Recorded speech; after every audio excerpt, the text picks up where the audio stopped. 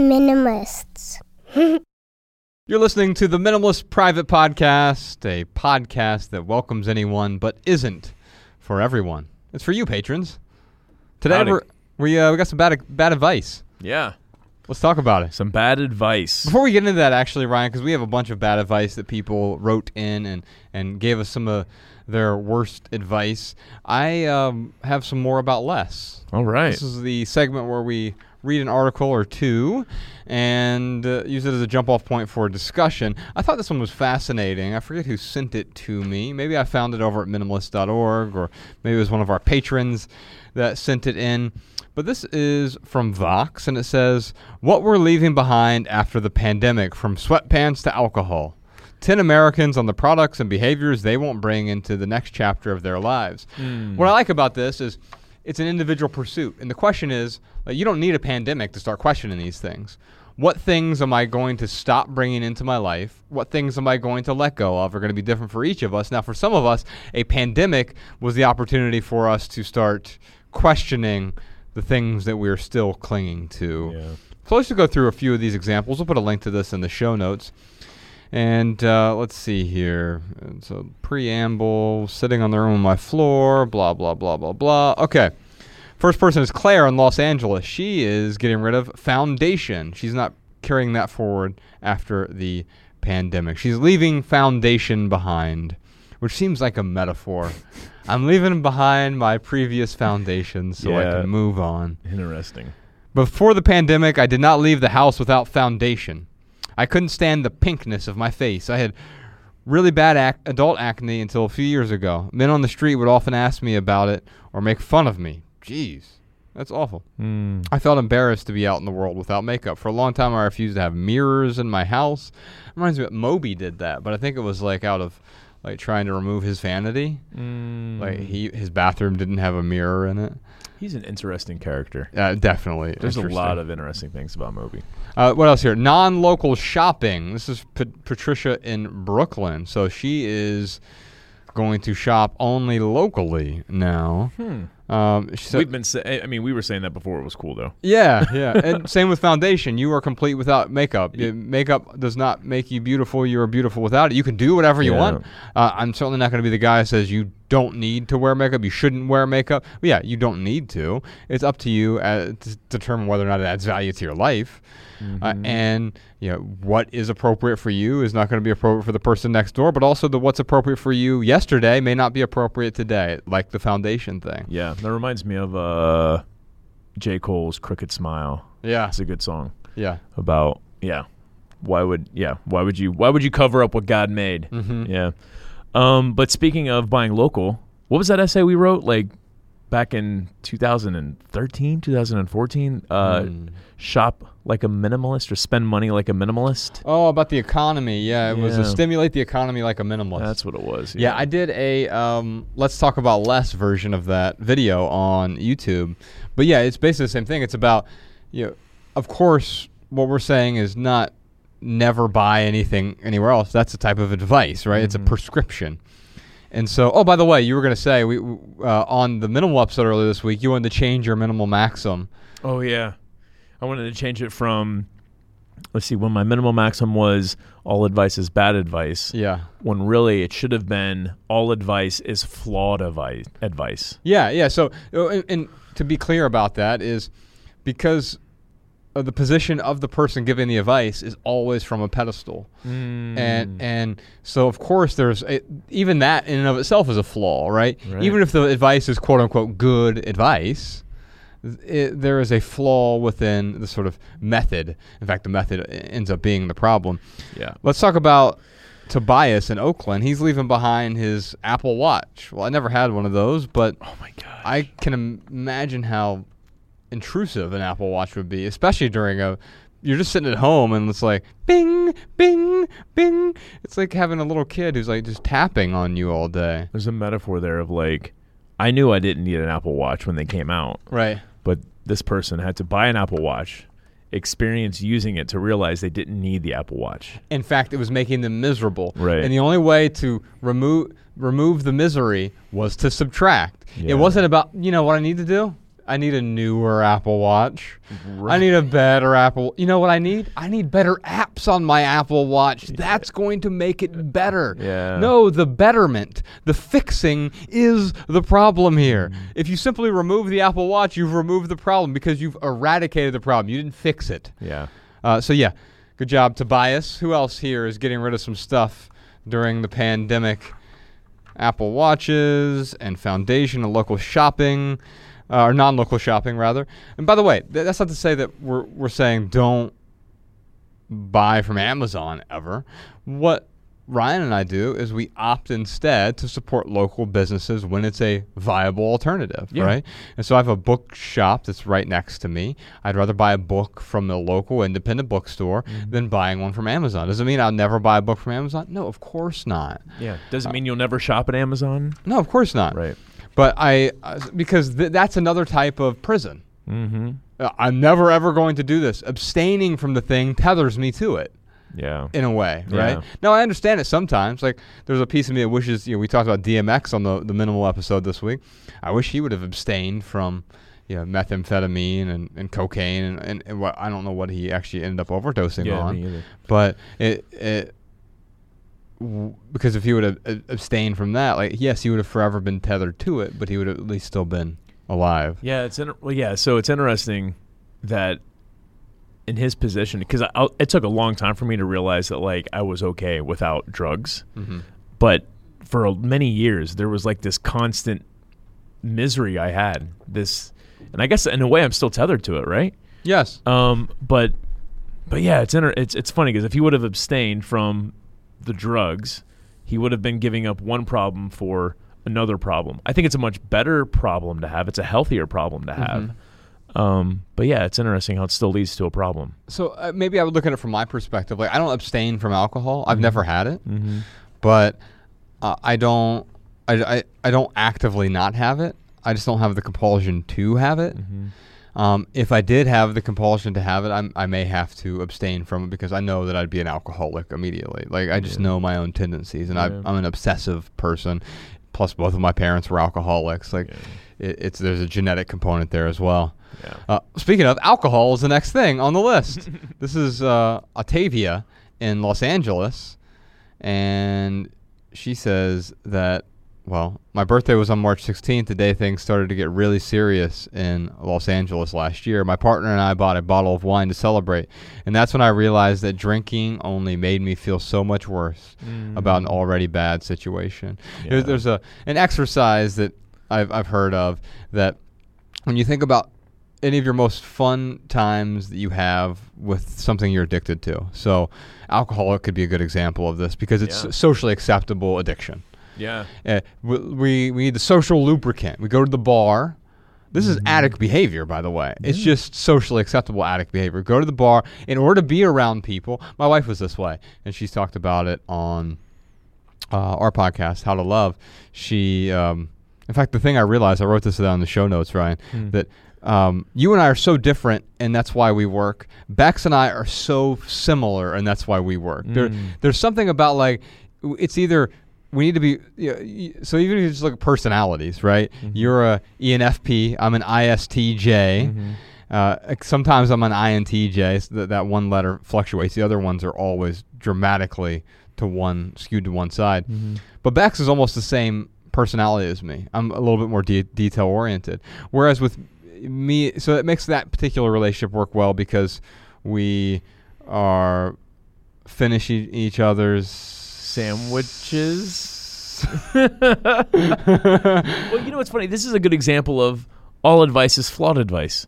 Because you could give the advice of a partnership works best when you have two similar personalities. Yes. That's true. Yes. You could also say a partnership works best when it's two completely opposite personalities. Yes. That's also true. Right. And there's and what that also does is it discounts all the magic that's part of the relationship that has nothing to do with the opposite or the sameness, right? Yeah. There's a synchronicity that you can't quantify, but it is the truth, right? And so that's why I don't have the advice on the other side. I have this observation of, like, the two people who are closest to me in my life are the same and opposite depending on who they are. But in many ways, like, you and I have a much more similar sense of humor than Bex and I do. Yeah. You and I have, like, but you could quantify that. It just makes me think about how I always forget how Bex takes things literal. She's so literal. Literally. Yeah. So it's like, although I get Mariah on it all the time. You make it, I forget, what the heck were we joking about on Sunday about brunch? I don't know what it was, but I had made some kind of joke, and everyone was laughing, and she was like, wait, are you serious? Like, is that really what happened? Is that really how it goes? And I was like, oh, yeah, I forgot. You take things literally. Anyway. Yeah, for sure. Yeah. So alcohol is one thing people are leaving behind, because you do this experiment. If you go to those same settings where you really enjoy them with alcohol, you do that without alcohol, and you realize, like, oh, I can't stand to be around these people. That's a problem. Oh, man, that is a problem. It's like that's why I was so addicted to pain pills, man. Is like I couldn't be around my significant other unless I was high. And when I wasn't high, I was like, oh my God, like, I don't want to be with you. And at first you thought the problem was not having the pain pills. Right, exactly. Instead of like, wait a minute, what is going on around me? I remember actually calling her a year into us dating. It was almost a year. And I remember having this epiphany of like, this isn't going to work. Like, I just started thinking about all the things that weren't going to work with the relationship. Yeah. And I called her and I'm like, I was like kind of freaking out. I'm like, this isn't going to work. Like, I just had this realization. Here's why it's not going to work. Right. And she was like, oh, we'll figure it out. 4 years later, we did not have it figured out. That's the problem. In fact, when we try to figure things out, what do? We talked about this a bit on the minimal. We add. Oh, you know what we'll do? The problem is we don't live in the same city. Yeah. Or you know, we don't live in the right house. Right. You know, what Bex's problem was in her first marriage, they didn't have a kid.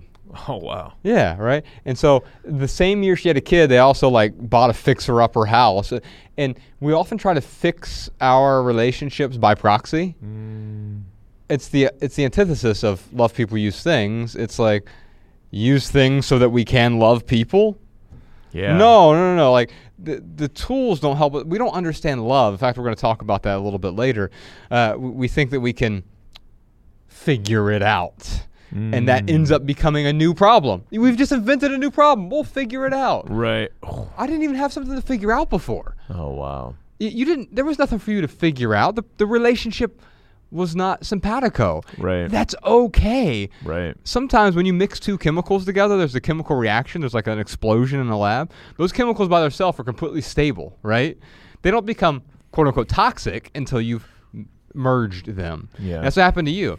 It's not that the person, we'll call her Cindy, was a bad person, and so you were bad. It's putting the two together was like, the chemical reaction here. Yeah, it's interesting how, man, the demands that she made, and it just got to a point where I was like, okay, like, we can't do this anymore. Like, the demands are too much. And speaking of bad advice, I remember her dad like kind of sat me down and was like, you know, and this was great advice for himself. He was like, you know, I was raised in a household where my parents didn't really take family seriously. My aunts and uncles didn't really take family seriously. And I told myself from a very young age, family first. I got to put family first. And he was trying to impart this wisdom on me. This advice on me, because I was not going to throw away everything just for this one relationship. And he was essentially saying, well, that's what's worked for me, so it should work for you. That's all advice, by the way. Right, exactly. So, it's just interesting how I wasn't willing to throw everything away. You know, it just wasn't the right advice for me. But what I was trying to get at, and I don't know how I can link these two thoughts together, but when we moved to Montana, she called me and she was like, okay, I'll come out to Montana. I'll do anything you want, blah, blah, blah. And I'm like, why did it take me moving to Montana for you to start to like make compromises or start to be reasonable, which I realized, like, you know, obviously, let's say I would have been like, okay, come out to Montana. Like, it still wouldn't have worked. No. But I also knew that at the time, but it's just interesting how it took her losing everything to realize, like, oh, the family first thing, like, you can't have, if you put family first, you know what you will always have? Family. That's great if that's what you want, but you're cutting out everything else in your life. Right. if I put my family first, I would be stuck in a lot of ways. I love my family. This isn't a criticism against them. It's just, my family uses that advice of family first. Really, it's this piece of advice that allows them to treat each other like crap, and then it justifies it. Oh, well, we're family, so I can treat you this way. Yeah. Where I could do that, family first, but guess what? I'm going to be treated like crap. I'm going to treat other people like crap, and I'm not going to experience the life that I want to experience if I was to live by that family first piece of advice. And that advice that he's given you is also saying you need to tether yourself to misery in perpetuity. Right. Yeah. Because you're miserable in this situation. At least be miserable with your family. Yeah, which is, it's insane. It is. And so when we're talking about advice, and let's transform it into an observation or into wisdom, what can you get out of that instead of put your family first? Is like, well, if I understand what my values are, I understand who I am, then I understand what my priorities are.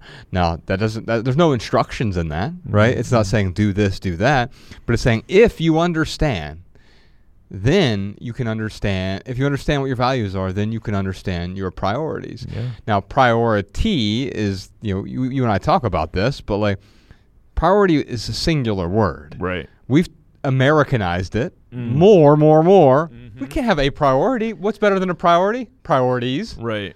And so put, your family first. What does that even mean, right? Because what does family even mean? You're my family more so than, I have 5 blood siblings. Half siblings. Yeah. My mom and dad only had 1 kid together. That was me. Right. But my closest brother isn't even related by blood. Right. He's, he and I grew up together, and he's my adopted brother, and we certainly don't look anything alike. Yeah. But what I recognize is that, he's my family more than any of my, just because we happen to share some DNA. Yeah. We don't control that anyway. No. And so being proud of your family, it's like being proud of the country that you live in. Right. Okay, you were born on this patch of dirt. You're proud of that. How stupid is that? Yeah. It's stupid because we don't really get to choose that. We don't. It was simply and so having pride in any of these things we don't even have control over is a way for us to form a identity. It's a false identity that then shapes our direction throughout life. And no wonder we're ping-ponging around from miserable experience to miserable experience, because everyone else is telling us we should be prideful of the family. We should be prideful of the city or the nation or whatever. You can enjoy those things without needing them. Yeah. And I think that's the difference. I'm trying to think of a minimal maxim here of like, compassion is stronger than pride, or I pride myself in compassion, not where I live or with my family. Yeah. But there's something there with, and I know none of that really works. Give me a pen and a piece of paper in half an hour, I'll figure something out. Exactly. But there is something there about like, what do you, because I think we do have to choose things to stand up for, right? Like, we don't have to do anything. Sure. I guess we are. Well, I don't know. What you just said, you're standing up for not having to do anything. I'm not standing up for it. I'm just making an observation. Yeah. So, but there's if you feel otherwise, that's fine with me too. Yeah.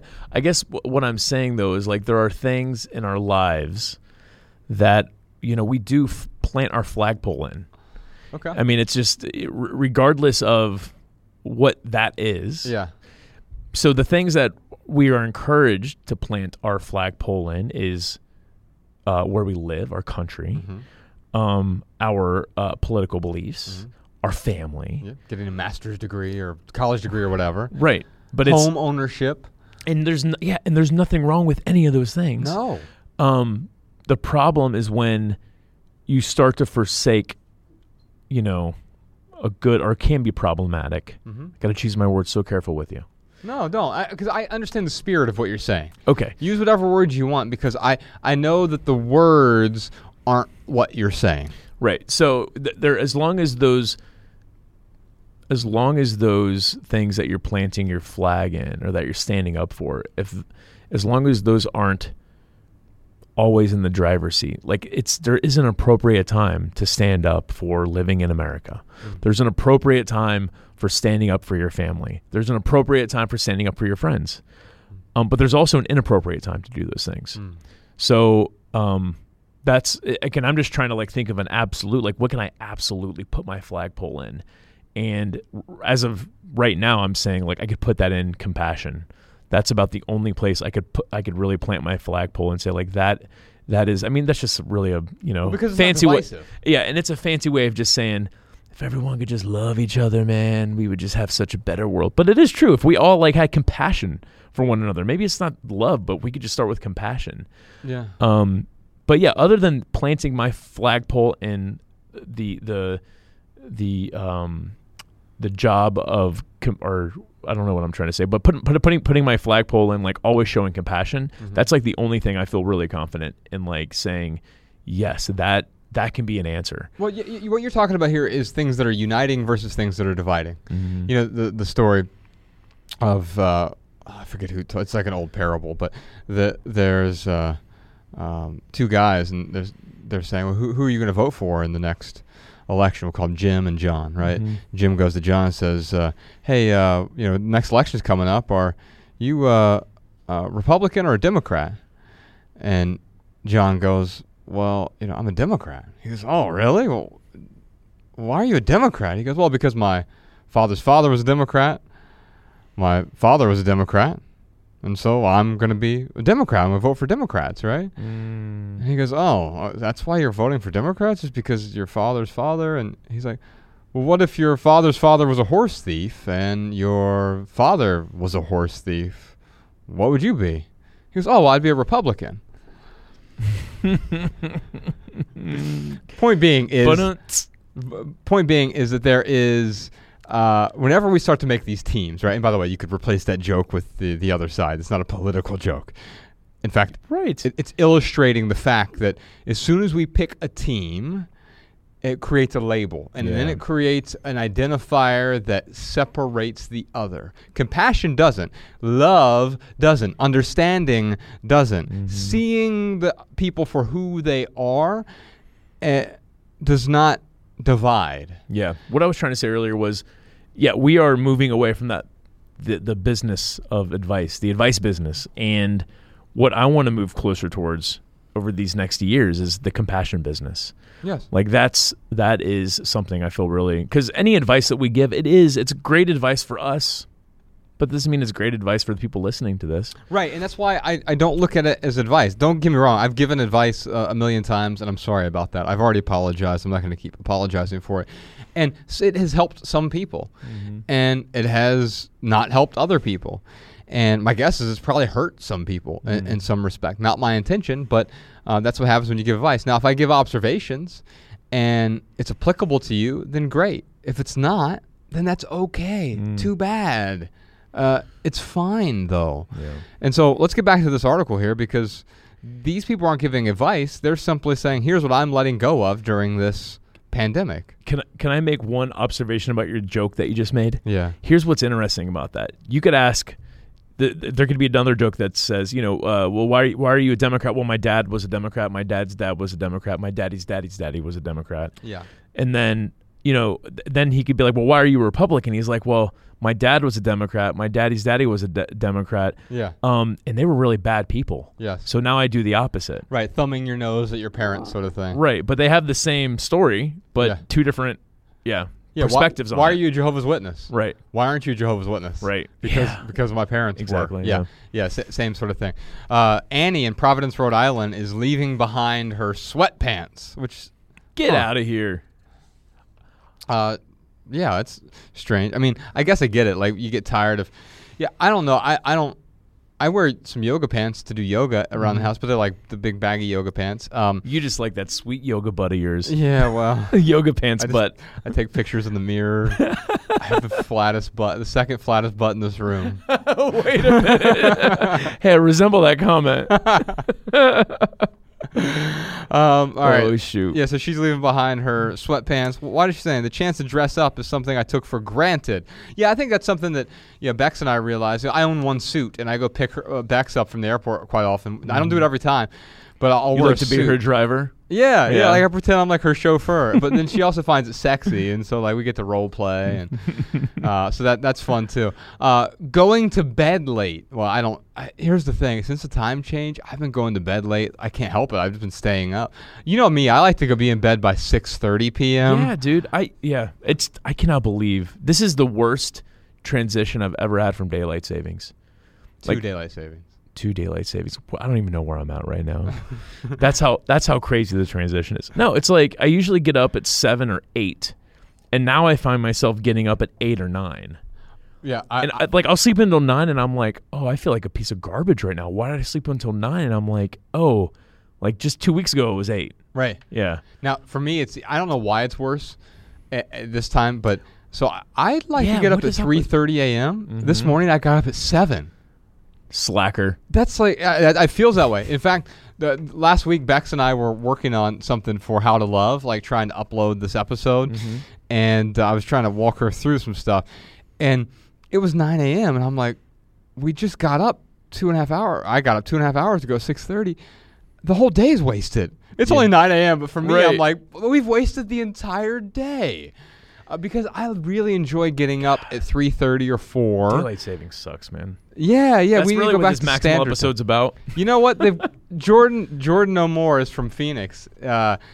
Arizona has it right. They don't have daylight savings time. They're still in standard time, right? And it drives me crazy because I hear someone, they'll say like, yeah, we'll do it at 7 p.m. Mountain Standard Time. I'm like, are you in Arizona? Because that's the only place that has Mountain Standard Time right now, which is actually the same as Pacific. So, Jordan, your family right now, they are on Pacific time basically for this 7 months out of the year, and then they revert back to Mountain Time for the other 5 months of the year. I have literally thought about moving. Yeah, they don't know. Yeah. They don't even know what daylight savings time is. Dude, I have thought about moving is. to Arizona. Like ever since we went back. So are we doing daylight? Are we in? Yeah, we're in daylight savings we're in right PDT right now, not PST, PDT. That's correct. Okay, so ever since we went to the DT, I have seriously thought I'm just gonna go to Arizona so I don't have to deal with this weird schedule change that I have no control over. Do you think that's why DMX moved to Arizona? I mean, I don't want to say for sure, but probably. Yeah, I mean, he hated daylight savings time. That was the rumor, at least. I think that's really what ultimately led to his death. Yeah, because he was back in New York, daylight savings time. Yep, messed them all up. Thanks, Obama. All right, so dude, we are the funniest people I know. I know, right? Tori is not going to bed late anymore, and I like being in bed by 8 o'clock. It's when Ella goes to bed, but yeah, it doesn't always work out now. Does she tuck you in, read you a nighttime story? No, here's what happens. So we're reading Harry Potter now. Yeah. And so the three of us will get in bed. Yeah. This is not what I envisioned when I thought me in bed with two women Jesus Christ. 10 years ago. It was like, I prayed for this every night, but I wasn't specific. That's horrible. I really actually I look forward, if Mariah and I ever have kids, I'm going to read this version of Harry Potter. So Bex found a illustrative Harry Potter book, right? Yeah, it's illustrated. It's not just the big thick bunch of words. No, it's got pictures and yeah. Some of them are terrifying pictures. But anyway, we go in bed around 7:45, start reading Harry Potter, and so Ella's laying in the middle. Her mom, I've read maybe from Harry Potter once, and here's why. I usually read to her with some of her easier books to read. I don't know what's happening in Harry Potter at all, but here's why. So we get in bed. I'm on the right-hand side. Beck's on the left. Ella's in the middle. We lay down, and instantly I'm asleep. You're such a Hufflepuff. I don't know what that is, but I you're don't right. either. Within 7 seconds of her reading, I'm out. Lights out. I'm snoring. Ella's trying to wake me up. Oh, man. Wake up! Dumbledore! Have you seen any of the tweets where Gen Z are making fun of Gen Y? Of millennials? Thank God we're Gen Xers. We can do whatever we want. That's right. We're both right on the cusp. Yeah. Yeah, it was this Gen Z kid was like, oh yeah, millennials are all like, oh, adulting sucks. I need a glass of wine. I'm such a Hufflepuff. I couldn't tell you a thing about. We've gone through 4 Harry Potter books. I couldn't tell you a thing about it. I don't even know if I've been introduced to Harry Potter yet. I don't know if he's appeared. Within 7 seconds, I'm asleep every time. Like I have no problem going to sleep, and so for whatever reason, like Harry Potter just really puts me to sleep. So that's the trick to going to bed early is read some Harry Potter. Reading Harry Potter. So now you're going to bed at 9? It depends. Last night I didn't go to bed till 11. Oh wow, which is so late for me. I mean, when we lived together, I was in bed before then. There were nights when we lived together back in Missoula, me, you, and Colin Wright, where I was in bed by 6:30. Oh yeah, but because we were writing Everything That Remains, and like I would just get up crazy, or sometimes 2 a.m. and like I just work best in the morning. I love the mornings. I enjoy the mornings. They're harder for me now because of this disease I have, and I'm in crippling pain in the mornings, which is unfortunate. But so it kind of depends on the day. Anyway, back to this article here. Charlie in Los Angeles is giving up his gym membership. Have you done that? What's going on with that? Yeah, we did give up our gym memberships. Well, I mean, because we had to find an alternative. Yeah. So we did. We got an exercise bike. Mariah has been taking yoga classes online, and the Peloton is the bike we have, and they have you spend $39 a month. So I guess technically we still have a little bit of a membership. Sure. But it's $39 a month. Both of us can use it, and they've got everything from like cycling to like boot camps to yoga to stretching to strength training with or without weights. Like you can. Like they have options for everything. I mean, like they've really capitalized on the whole pandemic thing as far as like, hey, you don't need to go to a gym. All you need are our classes. And I feel totally fulfilled like doing all of their classes. Like I can build muscle, lose weight, whatever. And I do it from my home. So it's like it actually because going to the gym before it was an hour in the gym, but then it was like, I mean, we used to walk to the gym. So it was like 10 minutes either way. If we had to drive, which when we first moved to LA, we had to drive to the gym. So then it was like 25. So now that 1 hour turns into 2 hours. Very quickly. And now it's like I can do everything in 30 minutes. I remember when we lived in places that have seasons, it makes the gym even harder because then it's like you're dressed for cold weather and you got your coat on, you're putting in the locker and you're changing in and out. And all of a sudden it's like, wait a minute, it's 3 hours from door to door of changing and all of these things just to get a 45-minute workout in. Right. And it was a bunch of over planning. So I totally get that. By the way, I discovered this in my own life when we left the corporate world. I started working out at the park across the street because I couldn't afford a gym membership. Yeah, you've always found an alternative since I can remember. Yeah. Yeah. In fact, when we were on tour, like we did the whole year tour, like you and I got into pretty good shape from that because it was like we'd stop by rest stops and they always have like jungle gyms or sometimes overhangs, whatever it was. We could do pull-ups and push-ups and squats. If you do those 3 exercises and some sprints, and then all of a sudden 18 minutes, you get an amazing workout. Yeah. And so everyone has 18 minutes. Yeah. And why 18 minutes? Well, that's when I found out I would exhaust myself if I was really doing. And so I still do that. Yesterday I did my 18-minute bodyweight exercise, push-ups, pull-ups, squats. I even have a few weights at home now that I incorporate into that.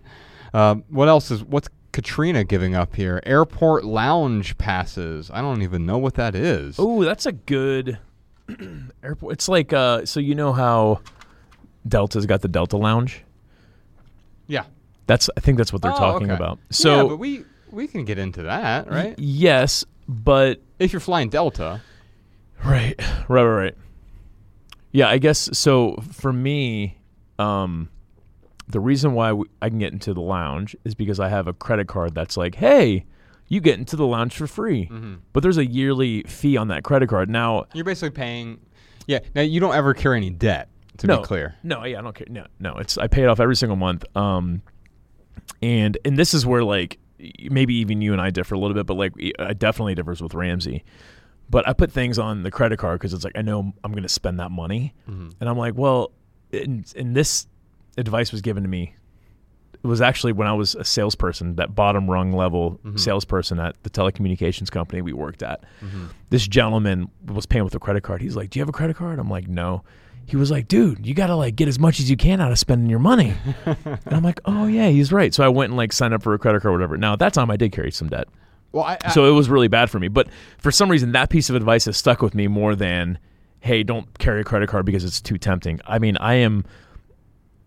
my advice would be don't get a credit card just to get the Sky Miles. Like that's my advice, because I think that I'm an exception to the rule. I don't think that I am the rule of like, well, you could like use it sparingly and pay it off every single month. And like, I think most people they're like my 25-year-old self, where it's too tempting to carry all that debt. And you're like, well, I don't really need this new pair of headphones, but they're pretty sweet. And I got the credit card. I'll just like pay it off over the next 6 months. I mean, that is much easier to talk yourself into than paying off that debt every single month. Here's what I'll say.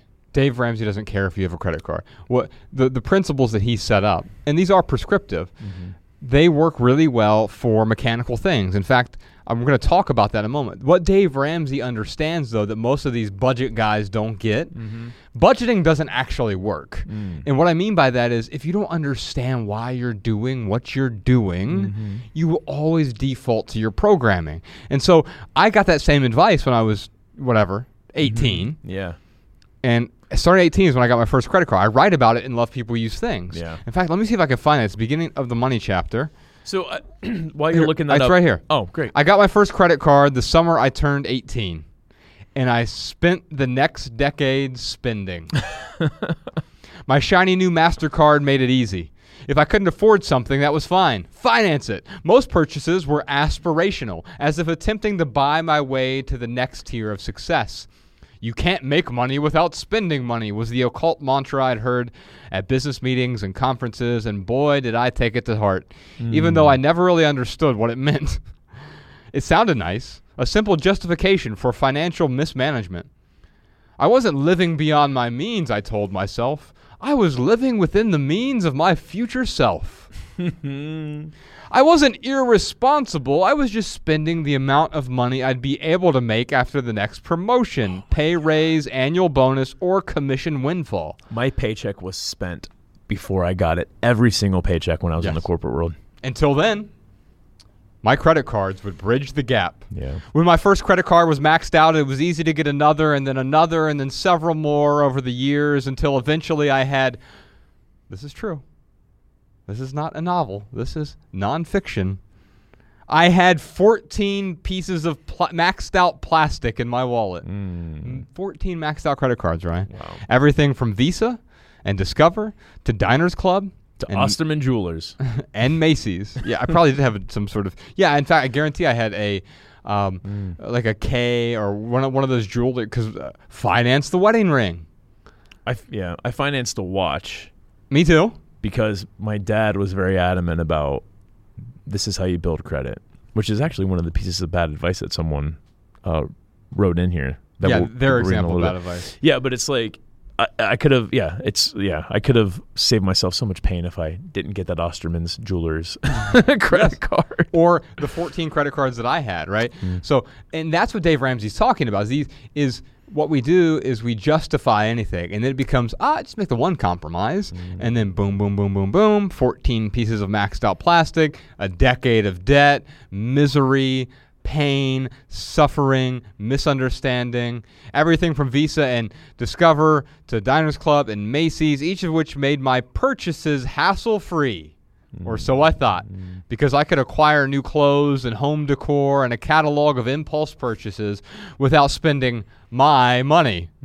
At least that's how it felt each time I swiped. Isn't that funny, too? Because back then it was like, well, no, I could afford this, but why not put it on the credit card? Because I don't want to take the money out of my account.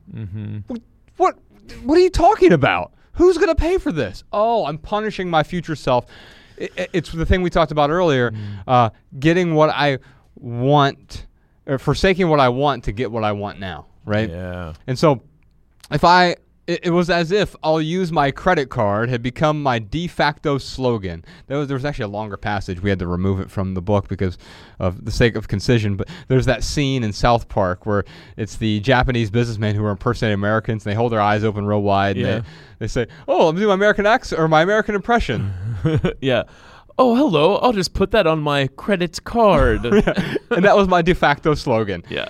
unconcerned with the future harm caused by debt and interest rates and the anxiety associated with both, I used credit for almost every purchase, and it only got worse, not better as I thought it would, as I made more money. The temptation of debt has a way of erasing our identities, replacing them with the vast struggle to be like everyone else. I got my first promotion at age 22, the same year I built my first house. I bought a Lexus at 23, a second Lexus at 24, a Land Rover at 25. Each time I thought satisfaction was around the bend, but as I rounded the corner, the adrenaline faded and the only thing in the foreground was yearning for something better, something different, something to fill the void. I was digging a ditch one shovelful at a time. And I wasn't alone. It goes on to talk about we interviewed some packing party case study participants, 47 of them actually, for this book. We talk about Julie Hamilton, I think her name is.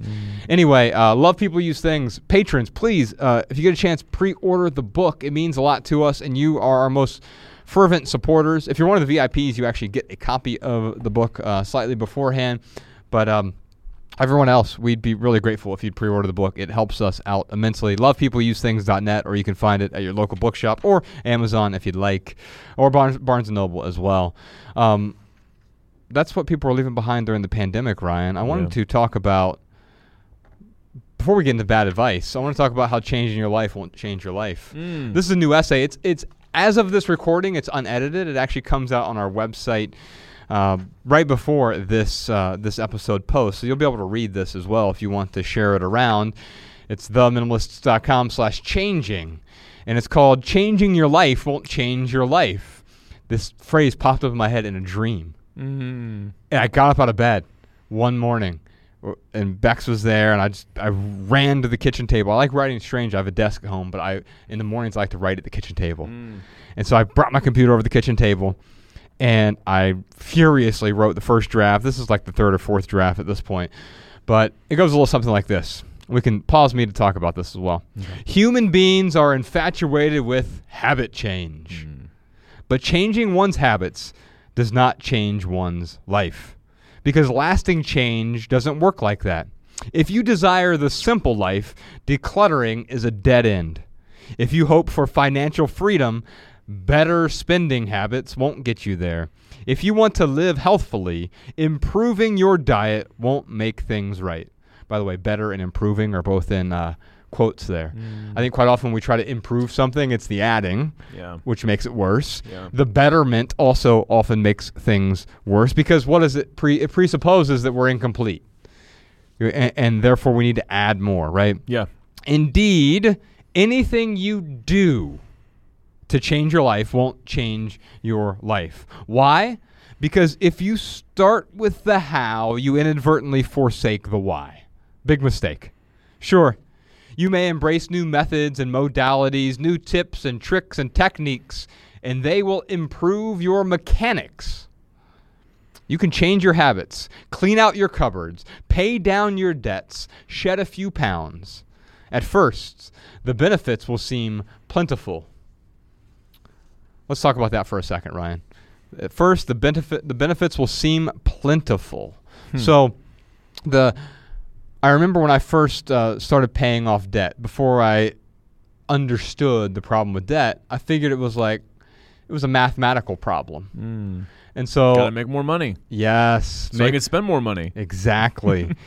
And what happened is, as I made more money, I actually became further in debt. And it was like, wait, the math doesn't add up here. It wasn't, the problem wasn't the debt per se. It was a misunderstanding of the actual problem. Well, yeah, man. I mean, it was about how we could afford more debt payments. So that's why we went deeper into debt. Exactly. Is because we could afford bigger debt payments, which ultimately left us with bigger balances with our debts. And so the reason Dave Ramsey has you cut up your credit cards is because he thinks credit cards are evil. It's because he understands that in order to break the cycle, we have to break the program. We've been programmed to, I'll put it on my credit card. It's a meme, right? The same thing with decluttering. It's not that we say decluttering is bad. That's not what I'm saying in this essay. People can misinterpret it that way. It's that the decluttering is a byproduct of an understanding that consumerism is the problem. That's what we go on to say here. So back to the text. At first, the benefits will seem plentiful, but then a day later, a month later, a year later, when new obstacles emerge, you will wonder why the change didn't stick, why the bad habits returned, why the pounds resurfaced, why the debt reappeared, why the clutter crept back. Well, if you don't understand why you're doing what you're doing, you will always revert to old patterns. It's not your fault. It's cultural conditioning. People are programmed to praise prescriptions. We are habituated to habitually enhance our habits. Think about that for a second. So we're habituated to habitually enhance our habits. We've been told that habit change is what's going to change us, right? Well, the next line here is, without exploring the depths of our trauma. So we just say, well, what's on the surface? Let's fix that, without figuring out what the real problem is. So it goes on to say, society instructs us to grow endlessly, to make progress, to take massive action, to, quote, just do it. It's a marketing slogan. Just do it. That's so fun. Yeah. But the doing takes us only halfway. And that's an important thing. It's not that doing is wrong, but it takes us only halfway. And then it leaves us stranded. When we get so caught up in the doing, you see this all the time when people reach out to you for mentoring and stuff, Ryan, is, I decluttered my house 7 times and now I'm not happy. Well, because you just focused on the doing. And so discernment, on the other hand, catapults us to the finish line. Recipes and formulas work well for perfunctory pursuits, for baking a cake or organizing a sock drawer. But beyond the basics, they actually get in the way.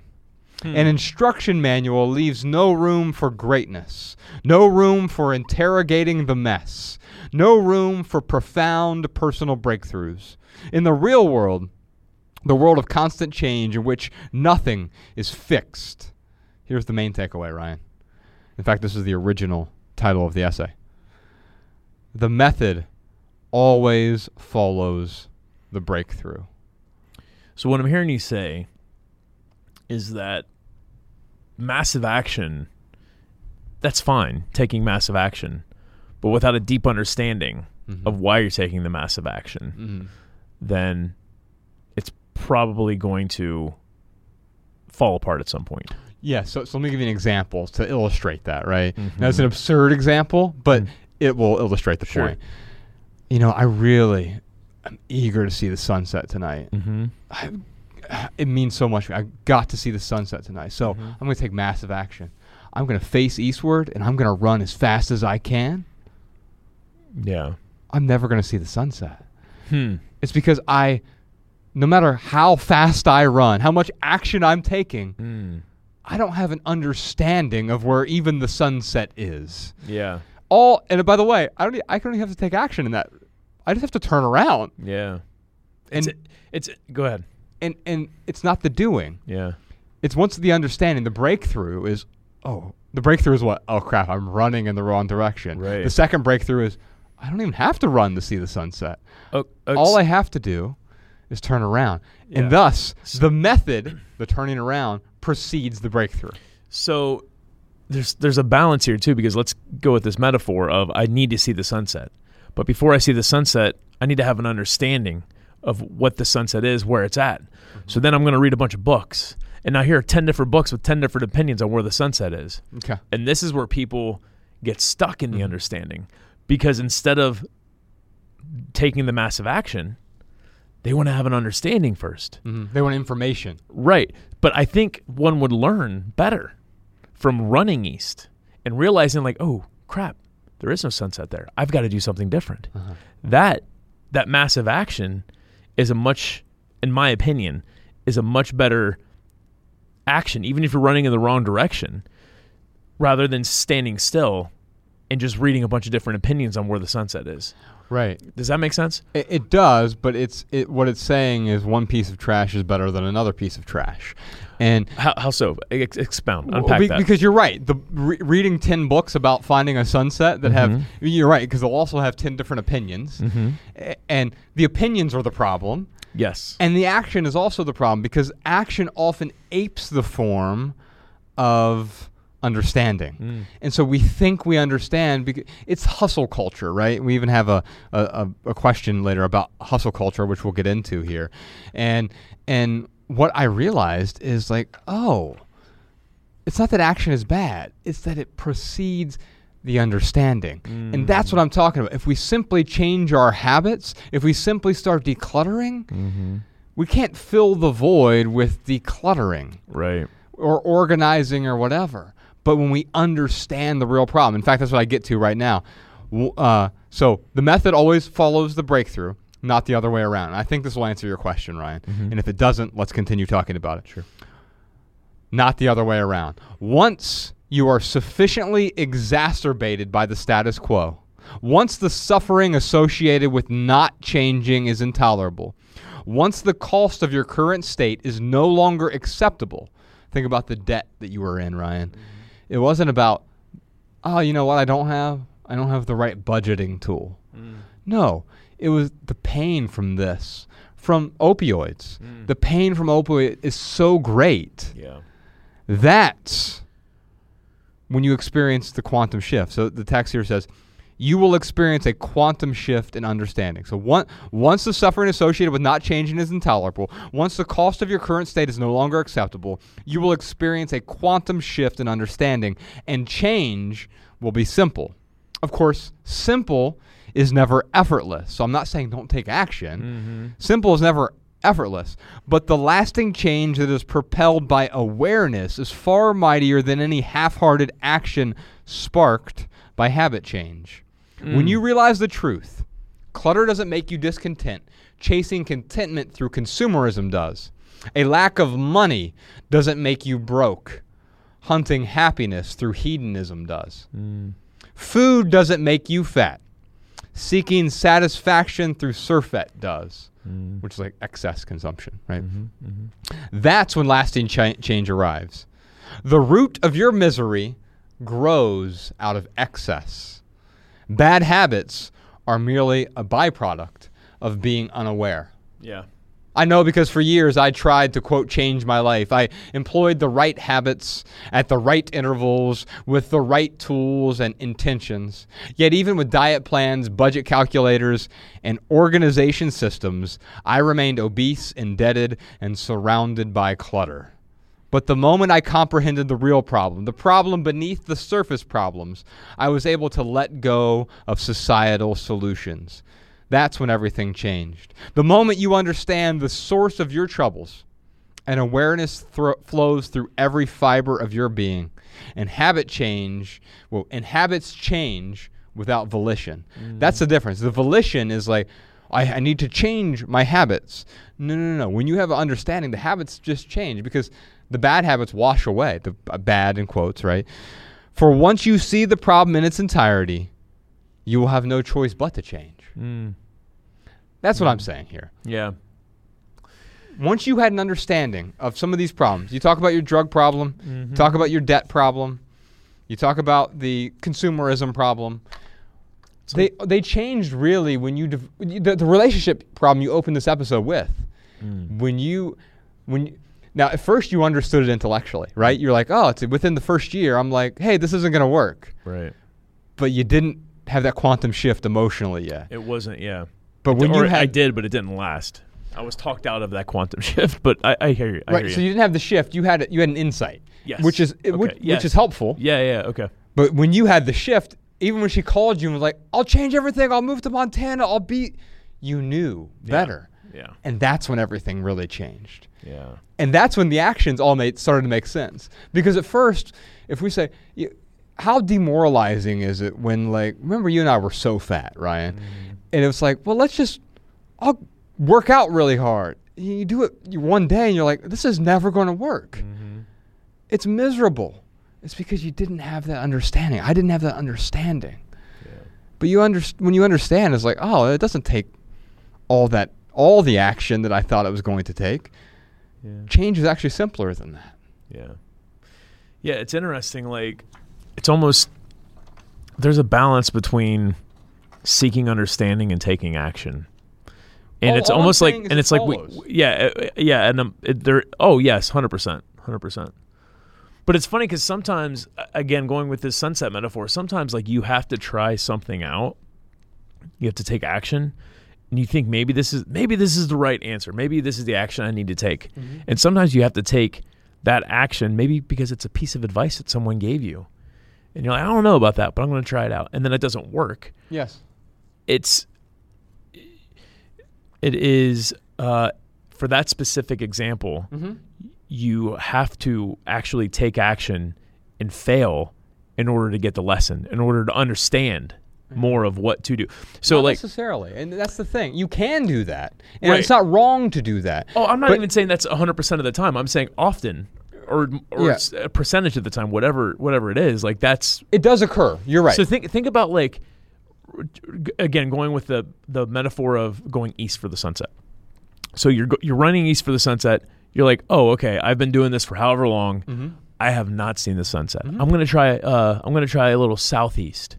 Still, you're not going to see the sunset.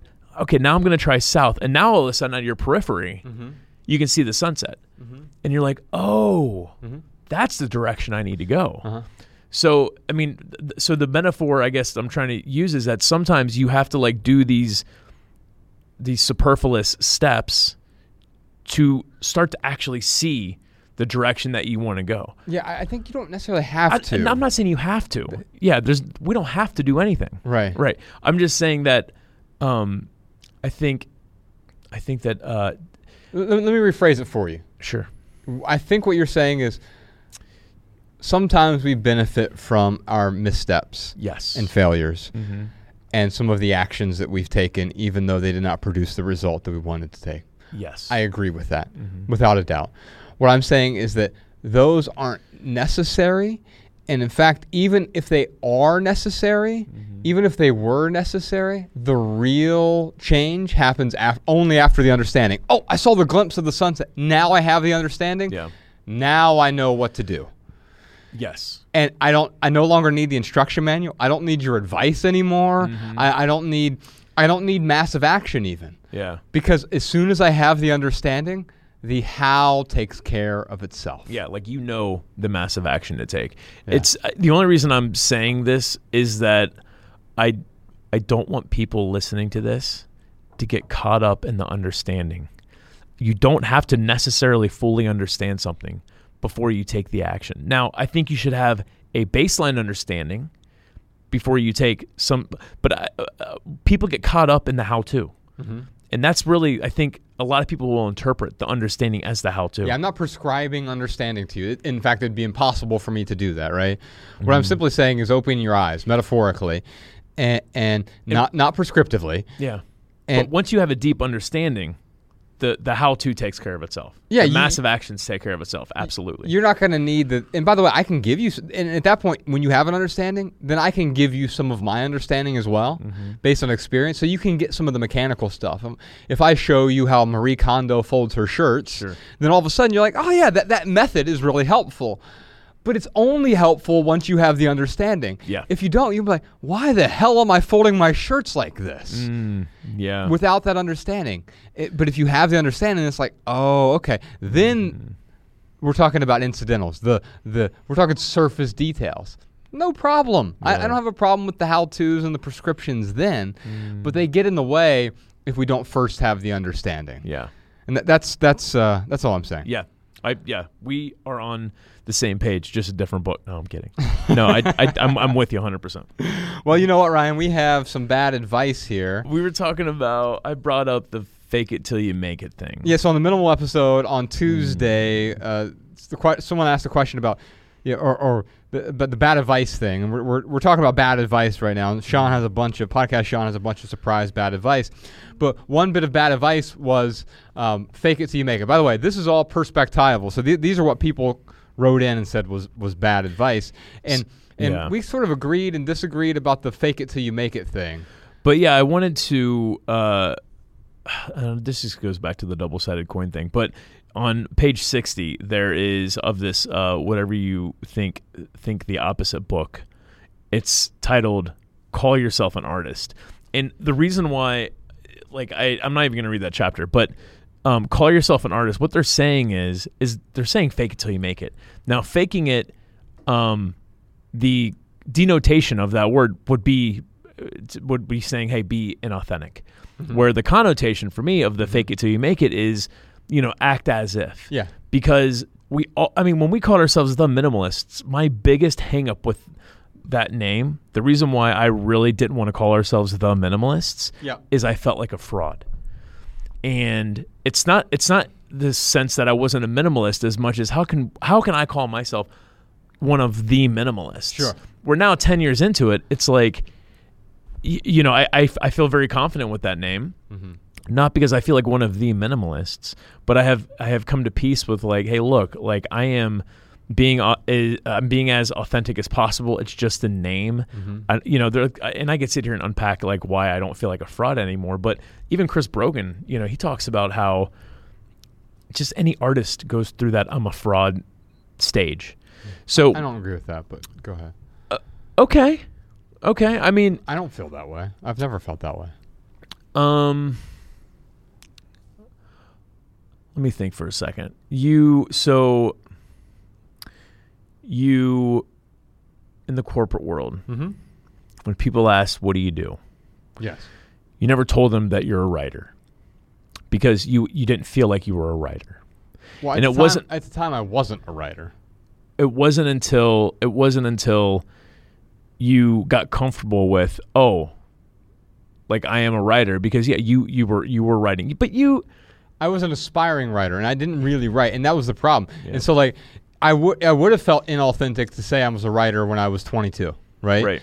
Now, I did tell people at the time, like, a few people, not a bunch, because I realized what kind of scorn you got from it. But like, I told people I was aspiring to write a novel, and I didn't necessarily say that way. But like, I would tell people, like, I've been working on this thing, and I'm trying to write more, and like, but I wasn't doing it every day. And so, no, of course, I would have felt like a fraud if I would have said, yes, I'm a writer. I'm a novelist. Yeah, right? Sure, yeah. And now, here's the weird thing. I don't even call myself a novelist now. I've written and published a novel that sold thousands of copies, but it's not something that I still identify with necessarily. I'm far less concerned with the noun. I'm much more concerned with the verb. And what I mean by that is I'm much more interested in writing than being a writer. Absolutely. And it's not, so this almost sounds like I'm contradicting myself, because it's like, well, I thought the doing was the problem. It's like, well, no, it's not a solution to anything, right? The doing, the act of writing, is what makes one a writer. Right. And that understanding, because here's the problem, and here's why we often feel like a fraud. The societal implications of I'm a writer, because when I first started writing, people would, and I said I'm a writer, people would say, well, who's your publisher? What have you written? Have you written anything I would have read? Not unless you've read my journal or broken into my computer. Right. No. I get where you're going with this. What you're really saying is, where do we compare to each other on some sort of socioeconomic thing, or status thing? Right. And so, no, I'm not. Well, I'm not. I've never felt like a fraud, but there was a time where I didn't feel like a writer. Sure. Yeah. Well, I guess for us simpletons like me, sometimes we feel like we're a fraud. And really, let's unpack it though. Why do you feel like a fraud? What I was trying to say is, going back to calling, even now, the minimalists, I have a different definition of what a minimalist is. Okay. But, 10 years ago, or I guess over 10 years now at this point, when we decided to call ourselves the minimalists, I'm looking at people like Colin Wright, Nina Yao, Leo Babauta. I'm like, they're more minimalist than me. How dare I call myself one of the minimalists when really these people are the minimalists? So the definition of what a minimalist was, I felt like I wasn't fulfilling that definition as well as other minimalists out there. Sure. Like now I can look at, I still don't feel like one of the minimalists. I feel like a minimalist. Sure. But the name is just a name, I guess. And I have, I have formed a detente with that. Yeah. And I feel very authentic. So your question was, why do you feel like a fraud? It has to do with the definition of what, I had as what a minimalist is, I guess. Or to say I'm a podcaster. Uh-huh. I mean, when we recorded our first podcast, and someone's like, "Oh, what do you do?" Well, one of the minimalists, we've written a couple books, and we're podcasters. Like, at what number podcast do you say you're a podcaster? Number 1, number 2, number 3? How often do you have to produce those podcasts to say you're a podcaster? Sure. Do you see what I'm saying? Yeah, I do, and I agree with what you're saying, that the reason that we humans often feel like frauds has to do with the societal definition of a thing being the expectation versus the spirit of the thing. And when you, as you said, formed a detente with the minimalist, it's when you understood it wasn't about the definition, it was about the spirit of what you were trying to convey. Yeah. And as soon as you understood that, and the same thing with writing, podcasting, or whatever, it's because there's a societal definition. You have to have 100 podcast episodes in order to be a podcaster. Well, that's definitional and it's prescriptive. Well, what's the spirit of it? What does it even mean? And by the way, podcaster could be used pejoratively. Minimalist can be used pejoratively in a snarky way. I mean, you and I do it jokingly all the time. Oh yeah, Ryan has the 2 drinks right there. You minimalist. Minimalist, right? And we do it in a fun, loving sort of way, but someone else can do it in a way that is cruel. Yeah. And so, yes, I don't think it's faking it so much as it is appreciating the spirit, or what you're calling the connotation versus the denotation. And as soon as you understand the essence of the thing, and you identify with the essence as opposed to the form, then all of a sudden you're like, of course I'm one of the minimalists. Yeah. We're looking at fake it till you make it from different perspectives. Sure. Because what you're talking, the definition that you're using that you vehemently disagree with is would be an example would be me putting on a suit and tie and a briefcase and just walking into a boardroom, into a meeting at some random company and being like, "Hi, I'm the CEO." And they're like, "No, you're not." "Yes, I am. I am the CEO, and I have a presentation for you, and here's my presentation." Sure. And I keep faking CEO until they're like, "Oh, he is the CEO." That's ridiculous. Right. It's inauthentic. Yeah. But when we called ourselves the minimalists and we had one essay on our website, people were looking at us like, "Who the hell are you?" And I'm looking at us like, "Who the hell are we?" But then by, essay number 100, I'm like, "Oh, okay, maybe we are the minimalists." And other people are like, "Oh, maybe they are the minimalists." I think other people weren't looking at us like, "Who the hell are you?" And here's why I say that. I just did an interview with Cal Newport recently. He has a podcast now. And so I did a interview with him for Less Is Now. And he has a new book out called A World Without Email, which I've started reading. And, he wrote Digital Minimalism. And he goes, it's so funny to me because he's so well respected, and he's this computer scientist, professor at Georgetown, brilliant guy, best-selling books. And he's like, the thing that impresses people the most is when I tell them I know the minimalists. And it's hilarious to me because I'm like, yeah, people are really impressed when I say I know Cal Newport. Like, it depends on what circle you're in. But he goes, what I found really fascinating with you guys, from that December when you launched your website, it's always been beautiful and intentional. And when you had those 52 readers, it looked like you had 52 million. And it was because we didn't launch the website with just one essay. There was 21 of them. It was the 21-day journey, remember? Yeah. And it's still on there to this day. And there were a couple other essays on top of that. So it was probably 25 different sort of essays. And it looked much more robust than it was. And it looked, because I understood the human psychology. And if we just showed up with a crappy WordPress blog that was not well designed, it would look like we were faking it, right? Yeah. And what would give the appearance of understanding was, if we had some sort of understanding, how do we convey that through the aesthetics? And now, I mean, you look at this. This is our website now. This is, it still looks almost the same. I'm holding it up for the camera if you're watching the video version. It looks almost the same. Our website is actually only in paper now. Because we're minimalists. Yeah.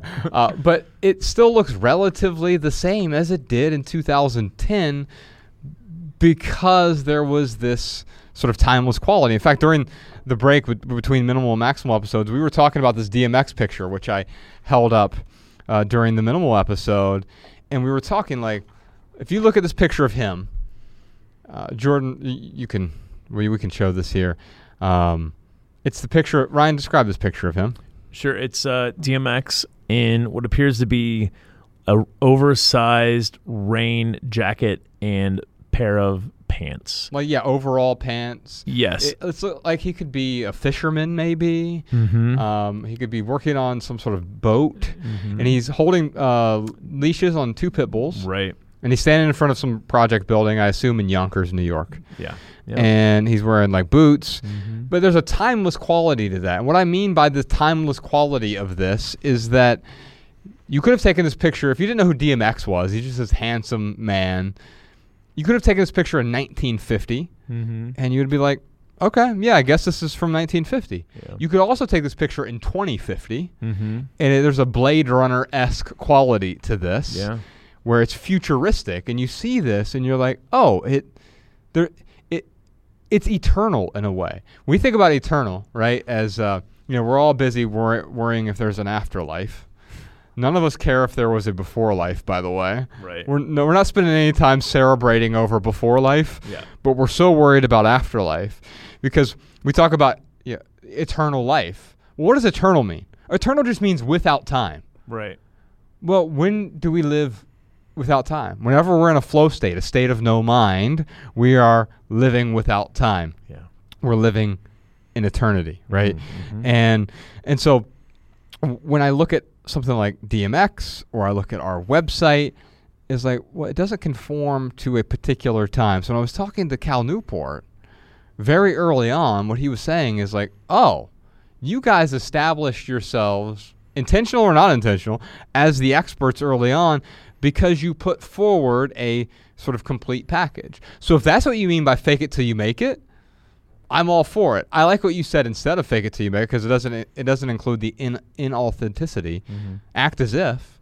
Yeah, act as if you are the expert. Yeah. What would the expert do at this point? Right. Yeah. How would they live? What decisions would they make? Yeah. Act as if I'm my future self in a way. To me, fake it till you make it is synonymous with act as if. But yeah, and if that's what we're talking about, I think that's great. But don't put a suit and tie on and walk into a random boardroom meeting and act like you're the CEO of the company. That's not going to work. Or if you do, film it and send it to us. We'll put it on our YouTube channel. Yes. Can you hand me that water, Ryan? I'd like to get a refill on this water here. Here you go, sir. Can we dive into some of these questions here? I'm sorry. Worst advice ever? Yeah, the surprise bad advice from Podcast Sean. Okay, so Lisa writes in, any advice I haven't asked for is bad advice. Woo! That's where I wanted to start. We're an hour plus into the podcast, and we're just getting started.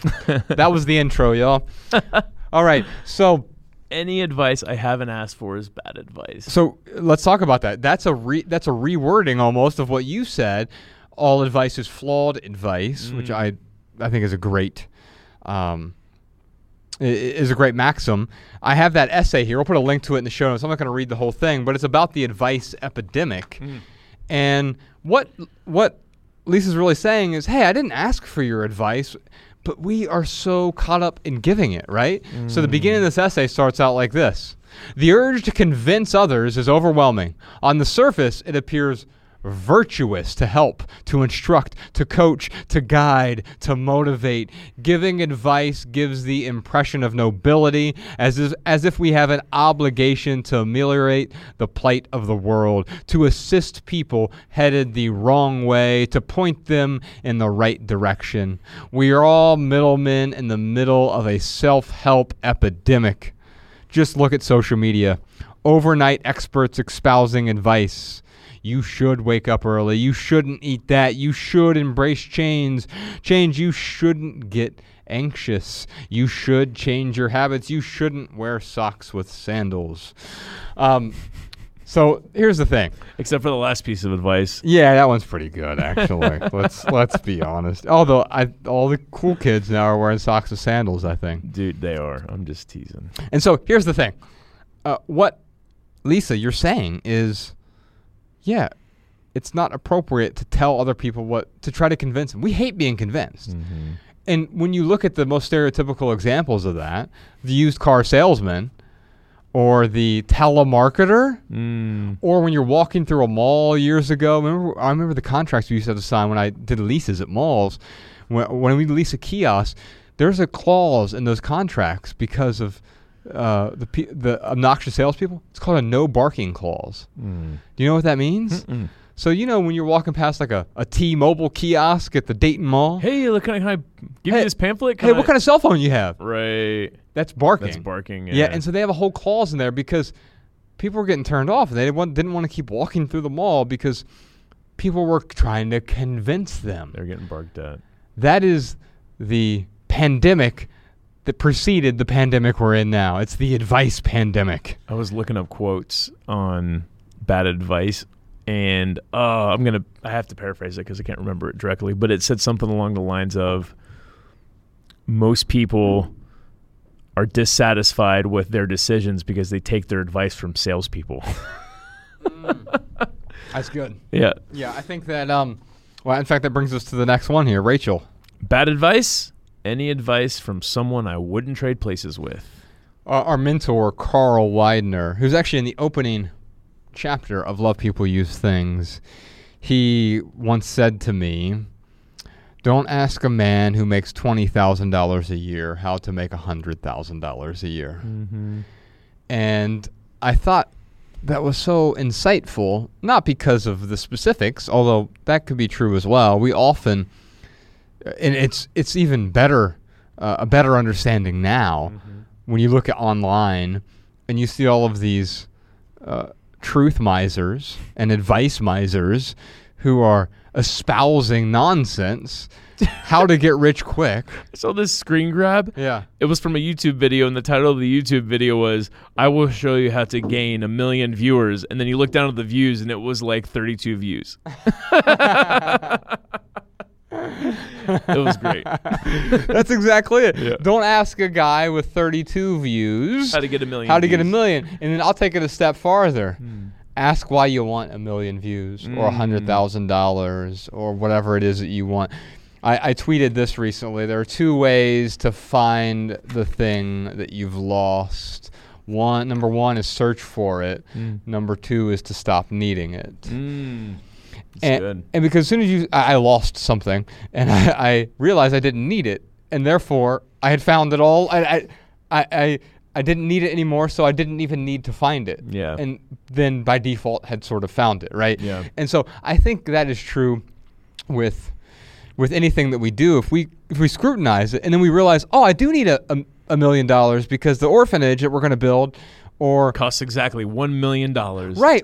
Or the house I'm going to build costs $1 million, whatever it is. Right. Like, I'm not saying you have to do something altruistic in order to earn $1 million.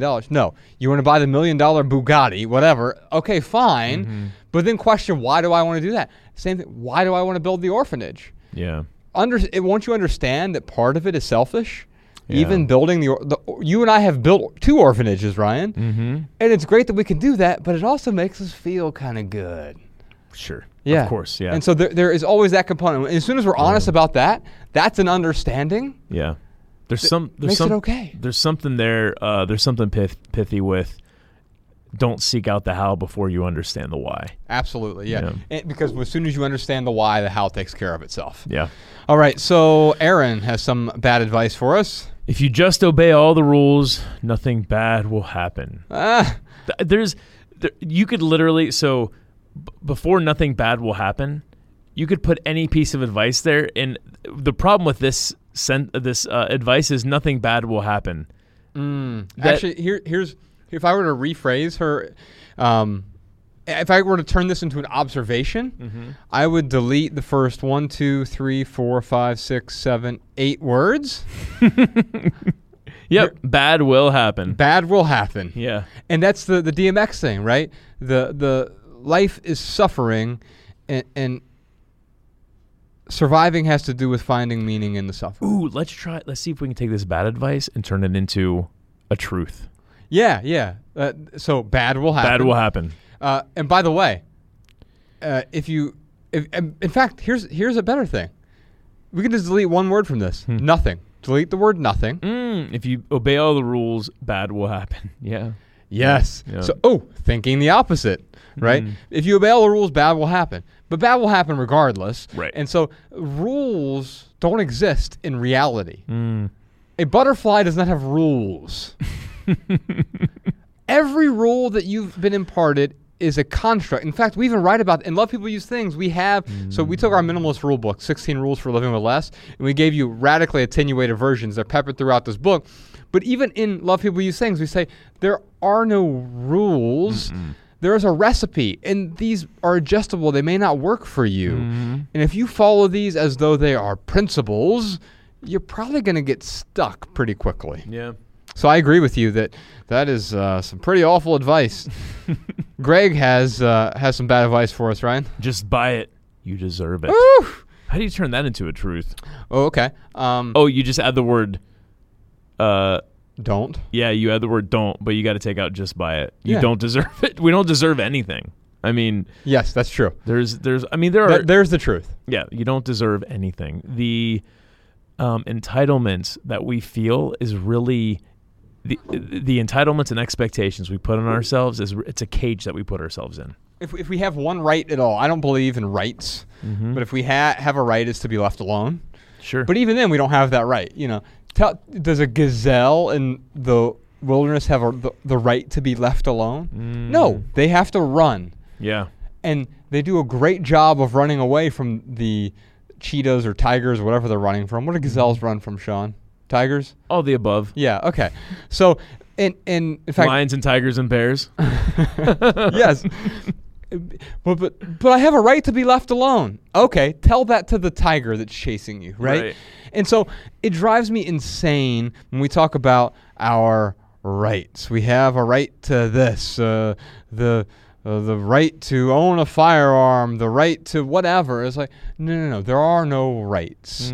If there is any right, I'd want to be left alone, but even that isn't a right. Yeah. And so at the same time, because of that, you don't deserve anything. Right. Now, we as a society have determined that there are rights within a society so that we don't kill each other, so that we don't harm each other. Unfortunately, many of the so-called rights that we invent, these constructs we invent, end up harming lots of people, either intentionally or more likely than not, unintentionally. Yes. We harm people because our intentions are really good, and it's the chasing the butterfly and trapping it and killing everything beautiful. Yes. Yeah. God, that is because the catching the butterfly is a great metaphor, but DMX's version of trashing everything on the way to catch the butterfly, that's really profound. Yeah. I love it. What do you got here? Katie. Put it all in storage. Put it all in a storage unit and sort through it when you have time. Wow. So think about this. A storage unit is simply buying a second apartment that you don't use. It's a cheaper apartment quite often, although not always. Who was it? Who was the guy who was spending $10,000 a month on storage, Sean? Tori Spelling had amassed so many things that she was spending $10,000. You could buy a multi-million-dollar house for $10,000 a month. How many mansions you could have in Ohio? Yeah, right. Yeah, 6 or 7. Right. Yeah. Or no, not that many, but still, 4. Yeah. Yeah, and so $10,000 a month, you're paying for housing for stuff. You are housing your stuff. Why? Are you concerned about the well-being of your stuff? Of course that's bad advice. How do we make this a truth? Put it all in storage and you're wasting your money. Now, that's not always true either, right? Because sometimes a storage unit can make sense for a attenuated period of time, or sometimes even for, I think of the LACMA. the LACMA just reopened recently, although they tore down one of the big buildings, so it's not the full LACMA. Oh, they're oh my God, it's going to look gorgeous. I think it's not going to be done for 5 more years, but it's going to look stunning the way they're redesigning. Anyway, they have storage. It's on-site storage, but they pay for it. It's their own building, right? Mm-hmm. Now, it's because they're curating art collections and they're moving things in and out. So they're actually using the storage space. What are we doing? We're utilizing the storage space. There's a difference between using and utilizing. Utilizing something means to use something other than for its intended purpose. And storage is so that I can keep stuff there and I can go get it when I need to use it. That's the aspiration of it. But usually, you've had stuff in storage. Yeah. What do you do with it? It just sits there. Yeah, I mean, I had a just in case plan with it, and I set a time limit. If that just in case didn't arise, then here is the date that I was going to get rid of stuff. Right. So what's the truth behind this? Maybe it's just sort through it. Well, yeah, I mean, what does that even mean, though? Sort through it. And so, well, it means like instead of buying the storage unit, instead of waiting till you have time, like if you have a deep understanding of the problem, which is clutter, then you will sort through it. Yeah. So putting off the problem only makes it worse. There's a truth there, right? And so, I think what we do, the out of sight, out of mind, becomes the new problem, right? Because it's not actually out of mind. It's deep-seated into your psychology. You know it's out there. When you had that storage locker, the reason you had to put an end date on it is because you knew the true cost of the thing. So the true cost of the thing and that's another truth here. The true cost of your storage unit, it might cost you $200 a month for that storage unit, but it's also costing your freedom, your time, your energy. It's misery. Man, that is the true cost of a storage unit. Yeah. Corey has some bad advice. My brother's friend told him to buy a house at the top end of whatever amount the bank was willing to loan because of his cost of living raises at work. So I was given that same advice, by the way. Oh my God, that's unbelievable. Just whatever the bank will give you, take it. Yeah. And eventually your raises at work will make up for those payments unless you get laid off. Unless, you know what I'm saying? Yeah. I mean, like there's no such thing as job security. We've talked about that before. We've written about that. We've talked about it.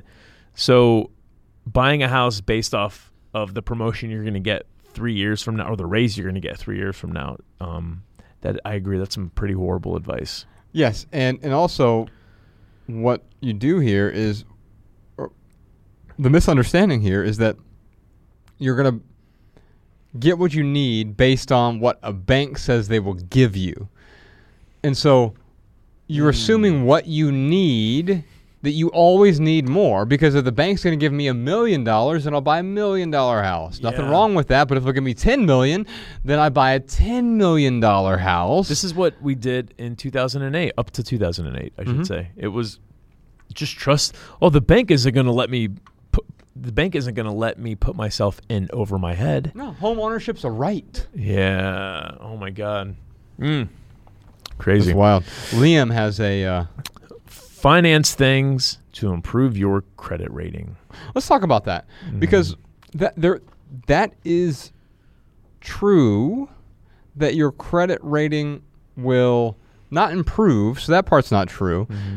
Your credit score will go up if you finance things. That's the truth. Yes.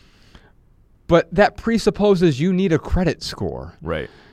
There's no such thing as a credit score. It is only a debt score. It has nothing to... Dave Ramsey's credit score is 0. It's non-existent. And well, why is that? It's because he doesn't ever take on debt. The first joke I made to him last year when I went to go interview him, because I was in his new headquarters, it's a $40 million headquarters, I think. It's an obscene building, but they use every inch of it. It's the most... Actually, it's not obscene in the sense that it's overdone. It's the most intentional space I've been in. Because, why? Well, my joke to him was, as soon as I got there, I said, oh, what'd you do, get like a 40-year adjustable rate mortgage on this place? Yeah, like, what's the mortgage payment on this place? Yeah, none. Right. And because it's none, every dollar is allocated. In fact, when someone comes in for an idea for a show or they want to do some sort of new event, they have to do an ROI on it. Because it's like, well, what's the business plan here? Because we're not going to go into debt. We're not going to take from one thing to fund the other here.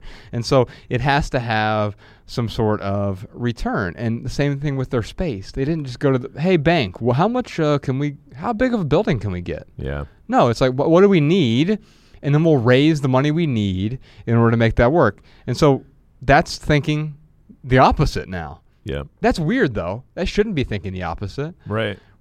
When we go to a bank, I understand the need for a mortgage. I'm not opposed to getting a mortgage if that's what you want to do. Right. I hate debt. Yeah. But even if I did go get a mortgage, I wouldn't go, hey, how much can I get? Right. That's setting myself up for misery. Yeah. So maybe to make this a truth, Liam's bad advice, make it a truth, is you just add the word never finance things to improve your credit rating. Yeah, because the real improved credit rating is not needing the credit rating in the first place. Yeah. I don't know what my credit score is. I don't care. And by the way, when I rent a house or an apartment or condo, like we're in a condo right now, and when I rent that condo, I don't need a credit score. What do I need? I need to prove that I can pay for the place that I'm living in. Yeah. Now, what's worse than no credit score? A terrible credit score. Yeah. Because that just means that you had debt that you weren't paying. You weren't keeping up with your obligations. Yeah. But for me, like, I don't have any sort of debt. In fact, I own a house in Dayton. I don't have a mortgage on it. And so houses are relatively inexpensive in Dayton. So I bought a house there and paid cash. And I didn't do a mortgage. And in understanding that I didn't want debt, and it was just a way to diversify my retirement savings. And so I'm not worried about my credit rating for that. I didn't need a credit rating to buy a house, is my point. Right. I needed money to buy the house. Right. Credit rating is a proxy for your ability to be able to pay in the future, as long as nothing happens badly over the next 30 years. Yeah. Well, we just already said that bad will happen. Imagine taking out a 30-year loan that is predicated on nothing bad happening. Yeah. Woo! Wow. Amy. Never turn something you love to do into a career, or you'll start to hate it. You know, it's interesting. This is the truth to this bad advice is, if you only do what you love for money, you'll start to hate it. Yes. So it's okay to turn, what you love to do into a career, if it works out. But if you only do what you love to make money, you're going to start to resent it at a certain point.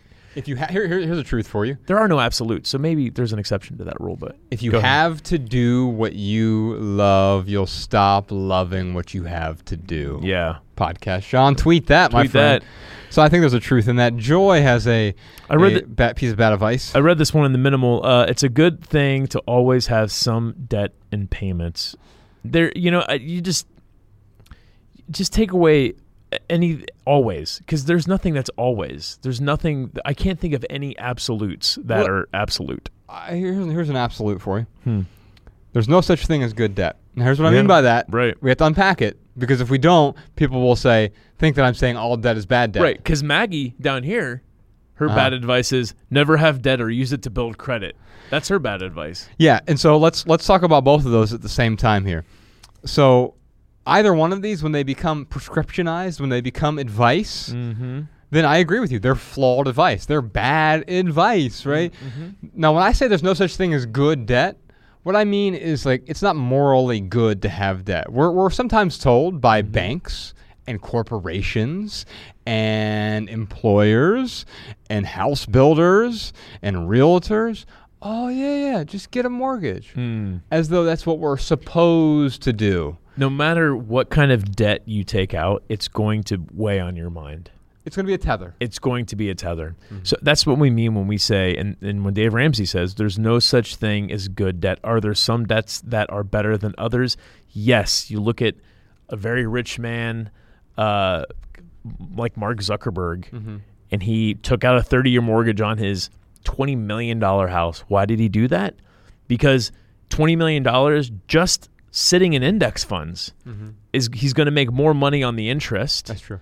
Than the interest that he's going to end up spending by the time he pays off that house. And even if he didn't, if the market crashed and went to zero, he could afford the $20 million loss. That's exactly it, yeah. And so it's play money for him. So is his debt good? No. Is it a financial, does it have potential financial benefits? Yes, but that doesn't make it good. Right. Yeah. And that's the thing. In fact, for him, it may make more sense for him to have that debt in his situation. But even if I was in his situation, there's no way I'd take on that debt. No. And here's why. Because I don't want the burden, the psychological burden of having any debt whatsoever. Yep. I want because tranquility, freedom, peace is worth more to me than a few extra percentage points in my retirement account. 100%. Autumn. Do more, work harder, do better. Hustle culture is built on bad advice. I think so. When her part is a truth there, hustle culture is built on bad advice. Yes. Do more, work harder, do better. This is exactly what we talked about with the essay. Changing your life won't change your life because hustle culture is predicated on just do something, anything, do it now, hurry, work harder. Get things done. Yeah, get things done. It's fine to do things, whatever. Right. But without an understanding, you're sprinting as fast as you can, headed eastward, and wondering why you're so exhausted. Do more, work harder, do better, run faster. Yeah. Right. I haven't seen a sunset yet. You know what, Ryan? You haven't hustled hard enough. Yeah. Javier, better to have it and not need it than to need it and not have it. Well. I've never heard just in case put in so many words. Yeah, that's right. Yeah, I do remember hearing this. And what if we were to flip that around? We would think the opposite. Better to need it and not have it than to have it and not need it. Ooh. Yeah. That's my truth at least. Because here's the thing. If I need it and I don't have it, then I'll figure out how to get it if I actually need it. Yes. But the things that I think I need usually aren't the things I need. In fact, they aren't even the things I want. Yeah. Emily, you just need to relax. It's not so easy for those of us with anxiety. It's absolutely... Try to tell a bear to relax. Just relax, man. Whoa, you are stressed. Yeah, or sort of any other emotion here, right? Yeah. Because, in fact, Kira here at the bottom says, stop feeling, insert any emotion here, is the bad advice she's been given. Yeah. Because I like the way that Emily phrased this, Ryan, because she didn't say, I'm an anxious person. What did she say? She says... it's not so easy for those of us with anxiety. Right? So maybe here's another way to say it. I, the I in quotes, or me is experiencing anxiety. I'm setting aside the me. It's like I'm being the experiencer here of the person doing the experiencing and saying Ryan is, I'm not saying Ryan is anxiety. I'm saying Ryan is experiencing anxiety in this moment. Anxiety is arising. Right. You're not that you are anxious. Yeah. And so once you've understood that, then there's a truth there. And for me to tell you just to relax, that's like me telling you to not think about a purple elephant. Right. All of a sudden now okay, go ahead. We're going to pause while you don't think of a purple elephant. Ready? Yeah.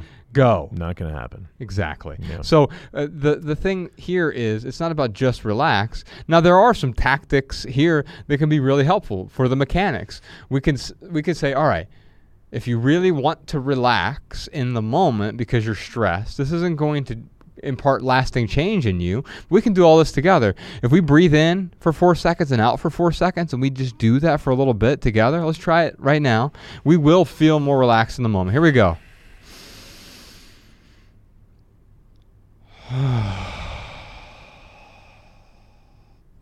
All right, do it again. 1, 2, 3, 4, and out. 2, 3, 4, and in, 2, 3, 4, and out, 3, 4. And all of a sudden, I'm a little bit calmer. So it wasn't about advice here. And that isn't going to make you not anxious in perpetuity. That's where we get caught up. We think that if I just do this, now I'm not anxious anymore. No. Anxiety will arise. When we have an understanding that I'm not anxious, but it's simply arising within me, then I can simply pause. Pausing isn't even doing something. It's when we stop doing something, right? Catherine has some bad advice for us. Girls are often told, he teases you because he likes you, or he hits you because he likes you. Oh, God. No, that's abuse, plain and simple. I don't think the teasing part is necessarily... I mean, Bex teases me all the time. I don't think she's abusing me. I tease Mariah all the time. Yeah, but you hit her a lot, too. So that's not true. But you know what's funny? Little kids do this, though. So I'm not saying that it's okay for little boys or little girls to tease or hit. No, it's not okay. Yeah, not at all. And so here's the thing. It is abuse, plain and simple. I do agree with that. Well, maybe. But there's a flirtatious thing that I have with Mariah where, like, I will... Like when she, in the mornings, Coke, it's so cute. She has like a kind of a deep voice. And so like I'll make her laugh and it's like her laugh, it sounds like, and it's hilarious. And I tease her about it and we laugh because she knows it's silly and it's funny. But I don't just like tease her for the sake of teasing her. Well, I mean, you do tease her for the sake of teasing her. And certainly don't hit her, ever. No, of course not. Well, let me just say this. With Bex, I slap her on the butt at least 30 times a day. Oh, yeah, that's true. And I do that because I love her. Yeah. And actually, that's not why. I don't do it because I love her. I do it because I am flirting with her. I can love her without slapping her on the butt. But... and she enjoys it. There's an understanding there. And you know what? You're absolutely right that it is abuse. If a little boy goes up and hits a girl, and vice versa, if a girl goes up and hits a boy, or a boy hits a boy, a girl hits a girl, or a non-binary person hits a non-binary person, it is abuse. Yes. There are contexts in which it is not, obviously. And what's the context? It always has to do with consent. That's what you and I are talking about here. The reason you can tease Mariah is you have her consent to tease her. Otherwise, it'd be really, really mean. Yeah. Imagine if you were just went around and teased everyone you had never met. Yeah. You just start picking on the people who were in a co-working space temporarily. By the way, we're moving into a new studio soon. Thank you, patrons, for making that possible. Heck yeah. But you just went out there and the men and women, and you just start poking them, and nice shoes, look at those. It's because I like you. Yeah, and you don't have their consent, Ryan. No. And so I actually made that mistake in high school. Like I had this thing where with men specifically that I wanted to be friends with that I really didn't know, I would start teasing them, like, because that's how guys joke around, right? Like especially in high school, yeah. And like, there's a couple times where busting each other's balls, we would call it. Yeah, exactly. And there were a couple times where like I accidentally picked fights because I was like trying to have this camaraderie, and yeah, I had to learn that lesson the hard way. Yeah, that can backfire on you. And so I think the truth here is consent is compassion. Yeah, but then if you have their consent, teasing is actually another way to be compassionate with someone, right? Because let's not call it teasing. That has a negative connotation. Yeah. Joking with. Yeah. Right? Yeah. Because when you have their consent, you're actually not teasing them anymore. You're now joking with them. Yes. Instead of joking at them or about them. Yes. Like Mariah teases me right back sometimes. Oh, yeah. Yeah, Bex teases me constantly. And it's funny because she doesn't have my same sense of humor. And so, like, it's like she read an instruction manual for teasing. She looks at my shoes and goes, "What are those?" Like, the cadence a bit off, Josh, but okay, man. Get ready for some teasing in 3, 2. What are those? Danny writes in her bad advice. Student loans get you a great education. Worth it for a pedigree degree. Yikes. So pedigree degree is a fascinating term. I had to ask Sean here. what that meant. So a pedigree degree just simply means that like a prestigious degree. I went to Harvard or I went to Yale.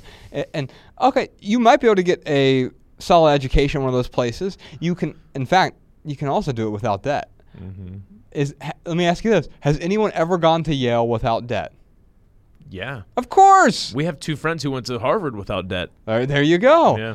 And so is it possible? And yes. And so the reason this is bad advice is it presupposes in order to get a pedigree degree, I need to get debt. Well, there are 2 problems with that. No, you don't necessarily need to get debt. And here's the question. Do you need the pedigree degree? Maybe for doing what you want to do. Well, yeah, if you're going to be a brain surgeon. Yeah, but do you need it from Harvard? Probably not. No. I don't care. I don't know where I know where Doc Green went to school because he talked about it on the podcast. And he did a residency at the Mayo Clinic, and he went to Dartmouth, and he's our doctor. But really, he's our doctor because he's a good doctor, not because of where he went to school. Exactly. He could have gone to Ohio State. Right. And he'd still be the same person. Yeah, but if he went to Michigan, I wouldn't talk to him. Of course not. It's absurd. Anything, Who's this from? From Sarah, anything coming from my father-in-law. So wait, So hey Sarah, what's the worst advice you ever been given? Anything coming from my father-in-law? Can't argue with that. So here's, I have a problem with this because it presupposes anything that he says is bad advice. Right. Now, it's going to be, if it's advice, it is flawed, right? We've already talked about that. But let's go into some of the examples she provides from her father-in-law. The 2 examples she provides are don't buy a house and don't ever take on a job with any responsibilities. Don't ever take on a job with any responsibilities. Well, that means don't ever take on a job. So yeah, exactly. Like that's the whole point of it. We're going to do an episode about responsibilities at some point because I've been thinking a lot about this. You and I were talking about this weekend. We were going for a walk and think about responsibility, right? All it simply means is responsibility to respond. Responsibility to respond. Ability to respond. So, wait a minute. If you're in a job, you always are going to have to respond to something. That's the nature of a job. Yeah. And so, really what you're saying is don't take on a job. Well, what kind of... Now, I can understand that because I wouldn't ever take another job. Right. You could, in fact, say, Josh, you have to choose right now between being homeless and taking a job, and I would be homeless, and I'd quickly figure out how to not be homeless. Right. Because I'm not going to work for anyone ever again. I'm not advising that. That'd be terrible advice. But I'm saying, with my understanding, I have understood how much that would disrupt my peace more than figuring out how to not be homeless. Yeah. So when I think about the advice her father-in-law gives her, don't buy a house. Okay, I mean, maybe here's the Derek Sivers' advice to that is not advice; it's an observation. Renting your home is purchasing the ability to leave whenever you want. Someone wrote on Community to us, you guys talk about how having a 30-year mortgage is bad and renting is better. And then they went on to describe why a mortgage is better for them. And I'm like, we've never said that. No, you're saying that's what we're saying. Right, exactly. That's not what we're saying. Yeah, I mean, it was pretty funny because yes, there are advantages to renting. There are advantages to having a mortgage. I don't plan on living in LA for, I don't know, more than 5 years. Like that's kind of where I look at it with a home. Are you going to live in that place for more than 5 years? Great, buy a home. But if you don't plan on staying there for 5 years, probably not the best decision to make. Now, or if you don't want to own a home, then don't own a home. And all of this advice is flawed, by the way. Yeah. And so here's the observation for you, right? Renting is buying the ability to walk away. Yeah. Now, that's not a good thing or a bad thing. Maybe you don't want to walk away. But owning a home is a type of tether. Even though I own a home in Dayton, Ohio, it's a rental property, it is a type of tether because there's maintenance and upkeep and taxes and all of these other things. And so in a weird way, that diversification of my retirement, in fact, I've been talking recently about maybe selling the house because I don't want that additional tether. And so understanding that for me is also understanding that, like, oh, if I let this go, I get an additional piece of my freedom back. Yeah. It's not the right thing to do. It's not the wrong thing to do. It's simply understanding what I want. Yeah. Deb writes in, my husband told me I need to go back to school and get another degree for a career I didn't want. I told him I didn't want it, and he said I was wrong. Wow. Can you imagine if Mariah came to you and... Well, actually, you went to her and you said, hey, Mariah, you're really good. You're going to have to go back and get a master's degree.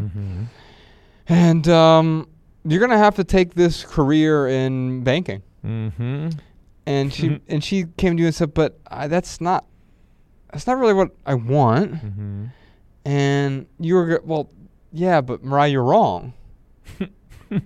You don't know what you want. Yeah, and here's the thing. There might be some truth in that. Yeah. Maybe you don't know what you want, but you do know what you don't want. Right. And I certainly can't tell you what you want. Right. Yeah. And you can't even tell her what she doesn't want, right? You can help illuminate some truths. You can help say, okay, well, why don't you want to go back to school? Or why do you want to go back to school? Or whatever. What do you want to do? What don't you want to do? You can help illuminate the truth, but telling someone they're wrong, first off, you're back to convincing them. How well does that work? You've turned into the T-Mobile barker in the middle of the mall, but you're doing it with your wife. Yeah. Oh, that's awful. So how do we turn this into a truth? My husband told me I needed to go back to school. Nonsense. Okay. And get another degree that I don't want. Nonsense. I told him I didn't want it. Well, there's your truth. I don't want it. Yeah, you want what you want despite what other people want for you. Yeah. Boom. There's a truth for you. Or you desire what you desire despite what others want for you. Tweet that podcast, Sean. Cowge has a question for us. Learn how to multitask to get more things done at the same time. Well, that's just, it's like telling someone to learn how to fly without being in an airplane or with only using their arms. I mean, it's not, it sounds good, but it's not possible. Yeah, I mean, when we think about multitasking, even I think of like someone who can juggle really well. Ryan can juggle relatively well, like actual juggling balls, right? And let's say you're juggling 4 balls at once, and it gives the appearance of multitasking. But when you learn how to juggle, what do you learn? That you're actually not multitasking. You're task switching very quickly, right? Yes. You're going 1, 2, 3, 4, 1, 2, 3, 4, 1, 2, 3, 4, 1, 2, 3, 4. And all of a sudden, it looks like multitasking. So even the best multitasking is quickly switching from one thing to the other. The best jugglers, they learn how to task one thing at a time, and then what happens? You've gotten good enough at juggling in the past, Ryan, where all of a sudden when you do it enough, you start to enter that state of no mind. Yeah. And now you're no longer thinking. It's like tying your shoe. You don't think about the loop over and the pull it through. It's just second nature. And it's no mind. You all of a sudden are juggling, not because you're multitasking, but because you've gotten out of your mind. Yeah. That's what makes it effortless. Yeah, I think about the best example of me multitasking, and help me unpack this because it's not really multitasking, but I was a salesperson at the telecommunications company. I'm ringing someone out for an accessory. There's a customer that I was helping before them I was on hold with, and then I have another customer who is signing up for a cell phone. So I'm literally doing all 3 of these things at once, and I did it. And there was a certain point where one of them was like, I have no idea how you're doing everything that you're doing right now. But there was room for each. I wasn't taking, because the idea of multitasking is that you can do everything at once. But really those 3 separate transactions, they all take the amount of time that they take. It's just weaving them together was that state of no mind. But multitasking doesn't free up your time. It just, maybe a better, like a truth is like weaving things together is more appropriate than multitasking. Look at it like music, right? And so yes, right. Sometimes when you have a symphony, how do you define music, right? It's just as much about what isn't played as what is played. It's the spaces between the notes that make the notes. Because otherwise, if you just play a C, it's perfect pitch, by the way. Mm-hmm. C, and it's just 3 minutes of C. Right. Sorry, that was a E. But a perfect pitch E. Yeah. If you do that for 3 minutes, it's not music. It's noise. The music happens when it's C, E, B, A, D. And all of a sudden, it's the spaces in between. Now, techno music has fewer spaces in between, so it makes a particular kind of techno music is multitasking frantically, but so is your Nick Drake, right? Yeah. Even though it's extremely minimalist music, you think of Pink Moon. Let's listen to a little bit of Pink Moon real quick, Sean. Here we go.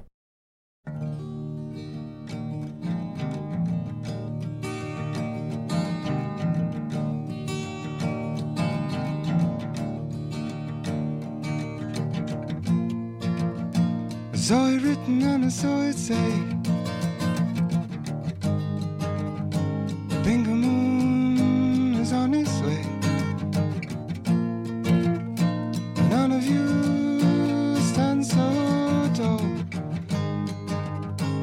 Pink Moon gonna get you all. It's a pink moon. Yes, pink moon. Pink, pink, pink, pink. Pink moon.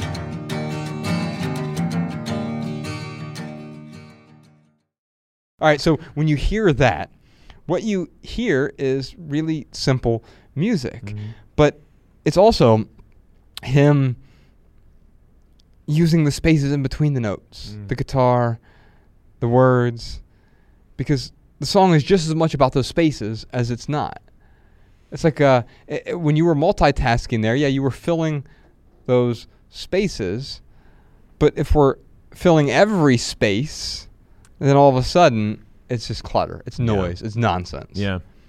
So the pause is even more important, or just as important, as what is played. Here's a horrible piece of advice from Nancy. What's she got? If your partner doesn't say, I love you, within 6 months, leave them. Yeah, we all know it's within 4 months. Actually, here's weird. Crazy. Here's what I'll say. Okay. I mean, here's what I will say about this. Maybe there is some truth in this. Well, are you talking about your partner in an established relationship that you've been in for years? Or are you talking about like you start dating someone, they're your partner, you've been dating for 6 months and they haven't told you I love you yet? I mean, there's a little bit of information missing there, but okay, maybe, but let's just say that it's the latter even. If I'm dating someone for 6 months and they're not comfortable saying they love me, I don't care about the saying of it, but the question is, I'm going to ask, well, do you love me? There's something deeper going on. Yeah. Do you understand what love is? Because I love you the first day we met. I loved you before we met. And that's why I don't understand, like, people get so caught up in those 3 words. And I think it's because we've been acculturated to believe it's precious. Josh, I love lamp. Love is not precious in that sense that it's, well, here's a better way to put it. It's not scarce. Yeah. Right? We write about this, and love people use things. It's an infinite resource. Love is not about, in fact, it's not loving to withhold love. And so I'll tell you I love you on a first date, and we're not even dating. I'll tell you I love you, and we're just friends. Jordan, I love you. He panicked. You should see him right now. He's frozen up. Sean, I love you. And I can say this confidently, and you're, oh yeah, but that's different from how you love your wife. No, it's not. You don't understand love if you think it's different from that's how I love my life. I'm more affectionate to my wife. I'm way more attracted to my wife than any of you 3 gentlemen. No offense. Thanks. I find that you are attractive. I'm not attracted to you. And what I'll say is that we confuse love for all of these things. In fact, I brought this book in hopes that we could talk about this, Ryan. Because, by the way, guys, this is just the intro. So we're just getting started. We're almost there. The episode is getting ready to begin here. Yeah. Let me see if I can find this. Yes. This is Anthony DeMello, and this is about love. This book is called... Is it The Way to Love or The Way to Love? Oh, I thought it was whey like protein powder. Yeah. Let's see here. You're like, I prefer pea protein personally. Chickpea protein? Yeah, for sure. Let's see, chickpea protein. They do have that. I know they do. Anyway, let's see. Which one do I want to read? Do I want to read this one or the next one? Let's go with the next one, Ryan. Okay. This is called, well, actually here, it's just The Mountain of Prayer. This has nothing to do with prayer, strangely. Has it ever occurred to you that you can only love when you are alone? What does it mean to love? It means to see a person, a thing, a situation as it really is and not as you imagine it to be. Let's just dissect that for a moment. If you love someone, it means to see them as they are. Not as you imagine them to be, not as you want them to be. And then he goes on to say, and to give them the response it deserves. You can love what you do not, you cannot love what you do not see. What prevents you from seeing? Your concepts, your categories, your prejudices and projections, your needs and attachments, the labels you have drawn and your conditioning, and your past experiences. Seeing is the most arduous thing a human being can undertake, for it calls for a disciplined, alert mind, whereas most people would much rather lapse into mental laziness than take the trouble to see each person and thing anew in present moment freshness.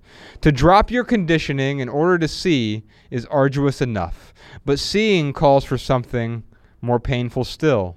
The dropping of the control that society exerts over you. He goes on to talk about here. Let me see here. There is never a minute when, consciously or unconsciously, you are not attuned to the reaction of others, marching to the drum of their demands. When you are ignored or disapproved of, you experience a loneliness so unbearable that you crawl back to people to beg for the comfort known as support, encouragement, reassurance. I think quite often we confuse support with love. We confuse encouragement with love. We confuse reassurance with love. We confuse even caring with love. And these things aren't wrong. I enjoy the encouragement. I enjoy encouraging my wife or encouraging Ryan. But that's not loving them. It's something else. And how do you know it's something else? I'm just going off the top of the head here. But can you love someone without encouraging them? Of course you can. Sure. Well, then, therefore, it is a thing outside of love. Can you love them without having sex with them? Of course you can. And is the opposite also true? Can you have sex with someone without loving them? Of course you can as well. I would prefer to do both. I'd prefer to have sex with everyone and love them. No, I prefer to love someone regardless of whether they support me, whether they're encouraging me. Because if I need that encouragement to love them, then it's diminishing in a way. You know, Anthony DeMello talks about how a tree does not provide shade only to those that it holds in high regard. It provides shade to everyone. A lamp doesn't provide light to only those in the darkness. It provides light to those in the light or the darkness. I think when we try to explain love, it ruins it. You're right. And so what I'm trying to identify is what love isn't, as opposed to what love is. Because in order to understand what it is, you have to explore it yourself. But love isn't encouragement. And it's not saying I love you within the first 6 months or not saying it within the first 6 months. You don't have to say I love you in order to love someone. Sure. You don't have to show them love either. That's not what love is either. We've been told through pop music that love is a verb. No, it's not. Love is not a verb. Love is not encouragement. Love is not empathy or support. These are all things that are fine. But if we conflate love with those things, then we don't truly understand it. So we could have a whole podcast episode on that. I'm sure we will. Yeah, because I hear what you're saying, but there's a whole other. What are we at? 2 hours or so. Yeah, there's a whole other 2 hours that you and I could go back and forth on. What how those things I could argue how those things are loving, but yeah, I understand what you're saying. But all I'm saying is I don't want to convince you of anything. I'm simply saying you already agreed that you can love someone without encouraging them. Sure. And therefore they're two separate things. Right. We're recognizing that.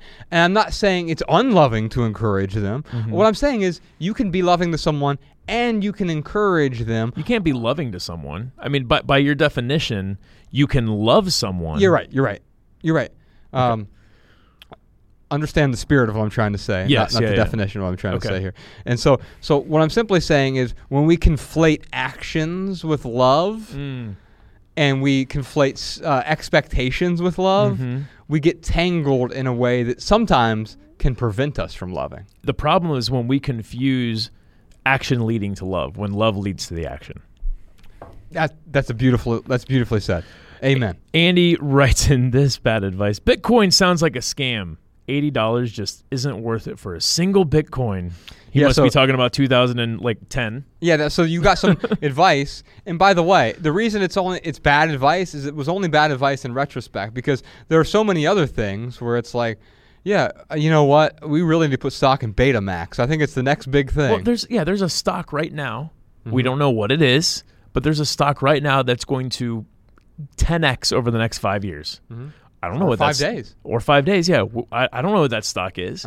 So, I mean, this is not bad. I don't agree that this is bad advice. This is, like you said, it's bad advice in hindsight. Maybe that's something pithy for you. All advice is good or bad advice in hindsight.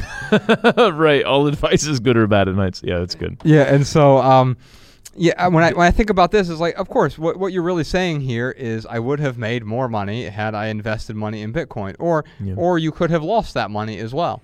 And so I personally don't invest in individual stocks. In fact, we talk about this in Love People Use Things. It's I invest in stocks, just like Ryan invests in stocks. We put money into S&P 500, and that's 500 most thriving companies. And sometimes they go down altogether. And I've invested in individual stocks, and it's a gamble. Right? Am I up? Yeah, I'm up, but I've had plenty of losses, and it's a gamble. So. Yeah, and so that's why I say I would even argue that what Ryan does is not an investment. You just said it's a gamble. It's right? Gambling, yeah. And so you almost do two separate things. You do investing by putting money into and then I gamble, index funds, and then I gamble on individual stocks, and I have lost big, and I have won big. And then when you have that understanding, though, you don't conflate it as an investment. Yeah, and I would never advise it. I made the mistake of I had this portfolio that I had like tripled my money in there. So I started telling other people about it, and as soon as I told them, those stocks like started to tank. Yeah, it was really bad advice. Like I will never advise people on investing in anything at this point, unless it's index funds. That's the one thing I can say is like, put your money in index funds if you want to play it safe. And even then, it's relatively safe, right? Yep. Because of course the whole market. And by the way, like what we're all really trying to do is just outpace inflation, right? Because if you have $100, you just keep it in the bank, it's going to be worth less and less and less each year. As there's no such thing as deflation in the real world. I mean, there are a few instances, but we have a fake economy that's propped up not on value. Right. People get paid for things that are disproportionate to the value they're bringing to the table. Oh, yeah. Right? 100%. And so we have a sort of false economy that's predicated on crony capitalism, which isn't real. That's not the market at work. It's not the invisible hand of the market. No. It's pious good intentions that make a lot of people really wealthy while a lot of other people suffer in the process. We don't have time to go over all that right now. No, we don't. But Jennifer has some bad advice for us. Do what you love. That's the good advice. Do what you love. The bad advice is do what you love and the money will come. She says it hasn't. Well, I agree that if you do what you love, the opportunity for money to follow is there, but it's not guaranteed. Here's maybe, if I could turn this into a truth for us. If you add value to people's lives, the money will come. That's absolutely true. And then if you can find a way to where the adding value coincides with what you love, then wonderful. But that's how money is made. It's by generating some sort of value. Now, like as I said a moment ago, it's not going to be commiserate necessarily with the exact value you're adding. In fact, I teach a writing class, right? And it's $600 to take the class. Well, what's my desire? I want to provide $2,400 worth of value, so you're willing to pay me $600. I'm giving you $2,400 worth of value, but you're only paying me $600. So I'm providing more value than what I'm actually getting monetarily. But in order to do that, what am I doing? I'm solving some sort of problem, providing a solution to help people understand what the problem is so they can solve it on their own. What do we have here? Who else has some bad advice for us? Juliet.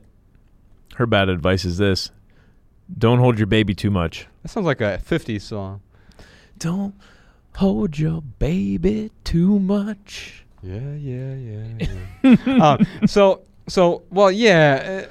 this is good advice if taken literally. Like, don't do anything too much. Yeah, if you never put your baby down. Yeah, hold your baby enough is maybe the identify what enough is. And so, like, I think why it was bad advice is, my God, one of the worst things that we do, and I know from personal experience, we did this with Ella, is sleep training. Human beings aren't meant to be sleep trained. Think about this for a moment. We evolved to have babies by our side always. Because what happens if you leave a baby in the jungle overnight? It gets eaten by a python. Yes, it gets eaten by something. Right. And so, of course the baby's crying its eyes out because it's like, I need my mother. We've evolved to cry because I need to be by my mother. Otherwise, I'm going to die from a python. And so, Bex and I, because we followed societal advice, sleep training. Yeah. Let her cry it out. Oh.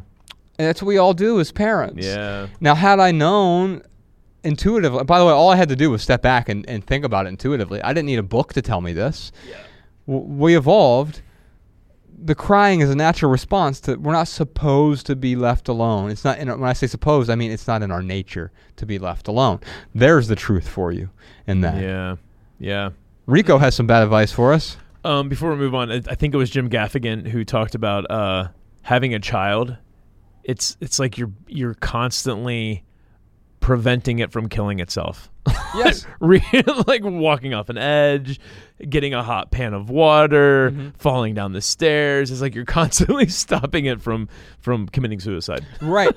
Although, here's the weird thing about that, Ryan. What we're doing is society has set up so many ways to kill our children. Oh, right. It's like so the boundaries we have to set up for our children are to circumvent the dangers of society. Yeah. Otherwise, there are very few things that are going to kill your child if you follow nature. Right. Because if you follow nature and the child is born and you have a successful birth, then you simply continue to follow nature and the child will be fine. Yeah. It breastfeeds, it eventually eats solid foods that you can feed it, and once it hits puberty, it's out on its own anyway, right? And however, now it's like, well, don't play in traffic. Well, traffic is a societal construct. And so, yeah, we had to put out the boundary. Otherwise, Ella will run in the street and play in traffic. And so we have to save her from that. We have to save her from a hot stove, which is also a societal construct. Right. By the way, you don't have to you never save a baby from fire. Right. Because they know intuitively. They get close to it. It's hot. Right. They don't keep going toward it. Towards the flame, yeah. But whether they go toward a hot stove, because you can't tell that it's hot until you've touched it. It's shiny and red. Exactly. Yeah. And so it's always our acculturation that is ruining us, never nature. All right, so Rico writes in, you'll have plenty of time to figure out what to do for the rest of your life. I kind of agree with that. I'm still trying to figure out what I want to do for the rest of my life. Well, here's the thing. I agree. This is maybe the best of the bad advice. Right. Ooh, maybe that's the title of this. The best of the bad advice podcast, Oh, yeah, Sean. that is good. So when I think about this, how do we rephrase this, or how do we find a profound truth in this bad advice? Well, you have plenty of time to figure it out. No. Well, yeah, okay, we do have plenty of time, but it presupposes we have something to figure out. There's nothing to figure out. It's already figured out. You get to do whatever you want to do. Life is not a mathematical equation, right? And by the way, if you feel the compulsion to do physics or mathematics, then there'll be plenty of figuring it out there, but it's more about that calling, that compulsion, that obsession that draws you in that direction. Ryan's much more drawn toward physics and mathematics than I am, and so it would make more sense for you to explore in that direction, where if someone were to thrust upon me the mathematics, I was like, okay, like I'm smart enough that I could figure some of the stuff out, but I don't want to figure it out. Yeah, we're always figuring it out, because my 20-year-old self wanted to do different things than my 30-year-old self, which wanted to do different things for my 39-year-old self, and so forth and so on. Yeah. So you're constantly figuring it out. It's almost like, the society's figuring it out is like, okay, you're going to find a career that pays well enough to afford all of this debt. So by the time, and to put some money away for retirement. So by the time you get to a certain age, 60 or 59 and a half, whatever it is, you're going to have a house paid off and you're going to have money saved up for retirement. And then you can finally retire. Well, once you retire, then you have to figure out what you're going to do when you retire. Right. And so it's always about now. Yes. And so if you have the now, you have eternity. And so the problem with the Rico's advice, and the reason it is bad advice, even if it is the best of the bad advice, it presupposes that there is something you're going to do with the rest of your life. Maybe if I were to change it, I don't know, let's work this out in real time, Ryan. You have plenty of time to figure out what you want to do for the rest of your now. Because the now is always changing. Yeah. And as it changes, as you said, then you'll figure something out. And that's not bad news. It's exciting, because the things that really fueled you when you were 3 years old are not going to fuel you at 43 years old. Right. And thus, had you figured it out at 18 what you wanted to do for the rest of your life, you're probably going to have several decades of misery because you're not willing to change. Yes. And why? You decided to fix something. You wanted a fixed state, when the now is simultaneously eternal and ever-changing. Yeah. Kira has some bad advice for us. Oh, yeah, we already read her. Stop feeling that emotion. Yeah. Hilder. Always try to be the best at what you do. So the truth here is always try and be your best at what you do. Yeah, and even then, if you want to take the advice out of it, do your best. No, that's still advice. Yeah, and so there's something about the desire to do the best produces the best results. Yeah. But if you don't have that desire to be the best mathematician, then that's okay too. What do you have the desire to be the best version of yourself about? With me, it's writing. Yeah. And it could be something else a year from now, right? And that's okay. There is no compulsion here. And so when we talk about being the best, it's like, do I want to be the best writer in the world? No, I don't have a delusion of that. But I do want to be the best writer that I can be. Yeah. Like if you are, I don't know, man, like if you're writing let's say you were writing another book right now, like you want it to be the best book that your 39-year-old self could write. Yeah. Because you look back at what your 29-year-old self wrote, and you kind of look at it with a little disdain or resentment or whatever it is. It's a negative. I see the flaws at least. Yeah, exactly. Yeah. And by the way, I even do that with Love People Use Things, which I finished at 38. I go back and there are parts where I'm like, at some point I told our publisher, because I just turned in the 9th draft, and she's like, "Are you sure you don't want to make any additional?" I'm like, "Of course I do." I'm like, "Cecily, I want to change every page, right? But I have to let it go now. So this is me letting it go, right? Because otherwise, I'll keep writing this book for the rest of my life, and that gets back to the figure out what you want to do for the rest of your life. Well, eventually, I have to let this go, because otherwise, I'll just keep rewriting Love People. How miserable would that be to keep rewriting Love People Use Things for the rest of my life? And by the way, then people wouldn't get out of it what I initially intended for them to get out of it in the first place. When you and I sat down and we started asking these questions, which are in the back of the book here. Right. What were these questions, by the way? It was like, here, let me see if I can find this, because, there's a picture of us back there. Makes me think of the... Well, you finish what you're saying in the Well, here, what if some of our most important relationships aren't with others? Must we first fix ourselves before our relationships can flourish? In what ways are Ryan and I different from our former selves? What necessary changes did we make over the last decade? Did we have to let go of anything or anyone to move forward? What stories are so personal that we've never shared them publicly? How might those stories, if told honestly, serve the greater good? Yeah. When you and I sat down and asked those questions, that's what produced this book. And so, yes, this book is done now. Yeah. I can't continue to change it forever, because we do need to move on to the next thing. Yeah. Speaking of moving on. Let's just move on to the next piece of bad advice. Luis. You haven't lived until you've had children. So I'm 47 and I haven't lived? Nope. Unfortunately, Luis, you have not. I agree with Kapil Gupta on this. Most people should not be allowed to have children. Mariah has this idea where every male must get a vasectomy when they're born. And then if they want to have a child, they then submit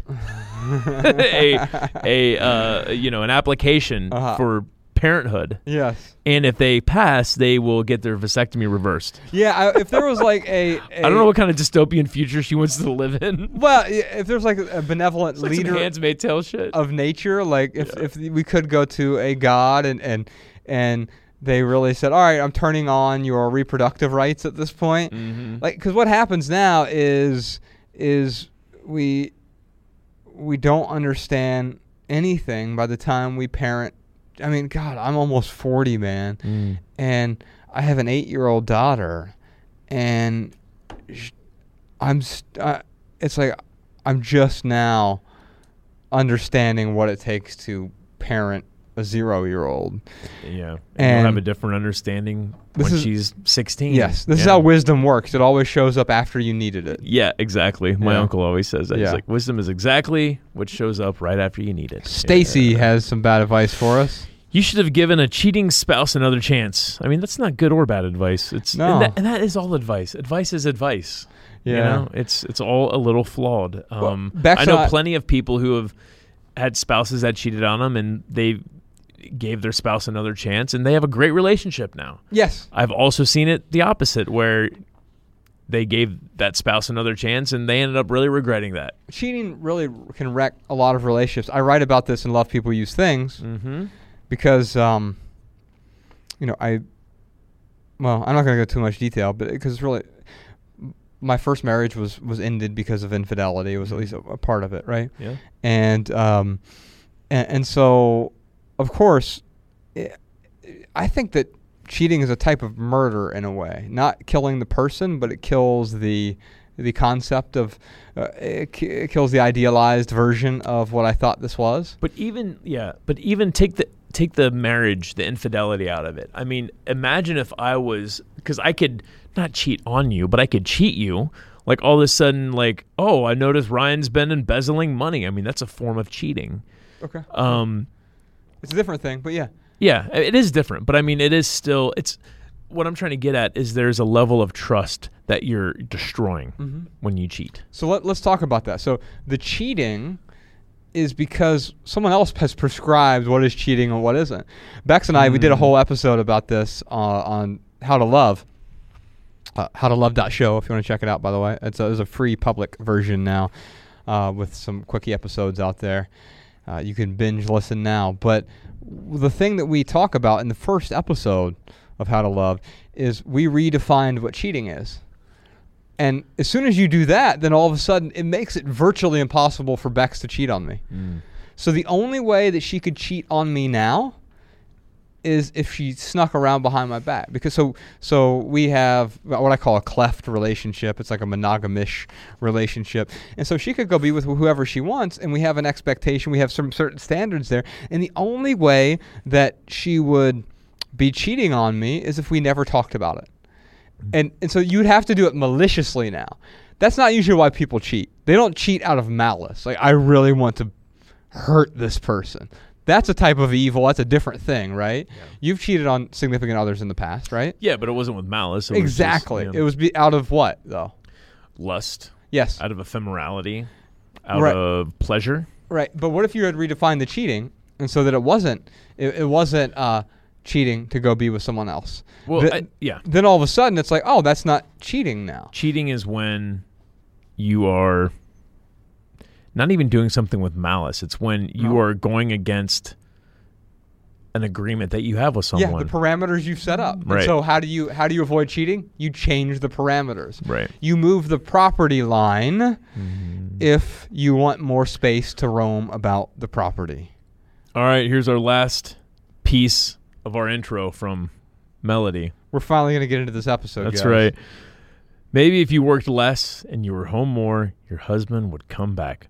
What in the hell is that supposed to mean? Who gave you that advice? That might be and we saved the best, worst advice for last. Yes, this is the worst of the worst advice. we saved the worst advice for last. Yeah, that's crazy. So someone came to you and said, maybe if you worked less and were home more, your husband would come back. Now let's say that this is factual.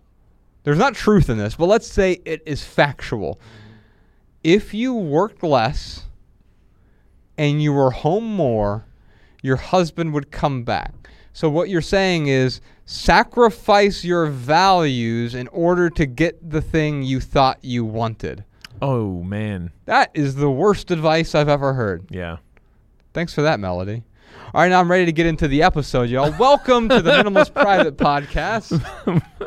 Podcast Sean has a bunch of surprise questions for us as well.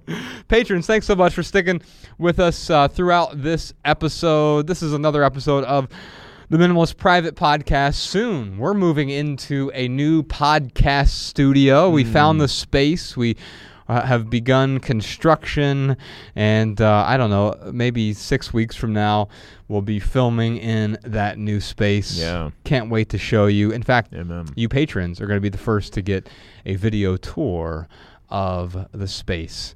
Stay tuned for that. But in the meantime, y'all, love people and use things. We'll see you soon. See ya. The Minimalists.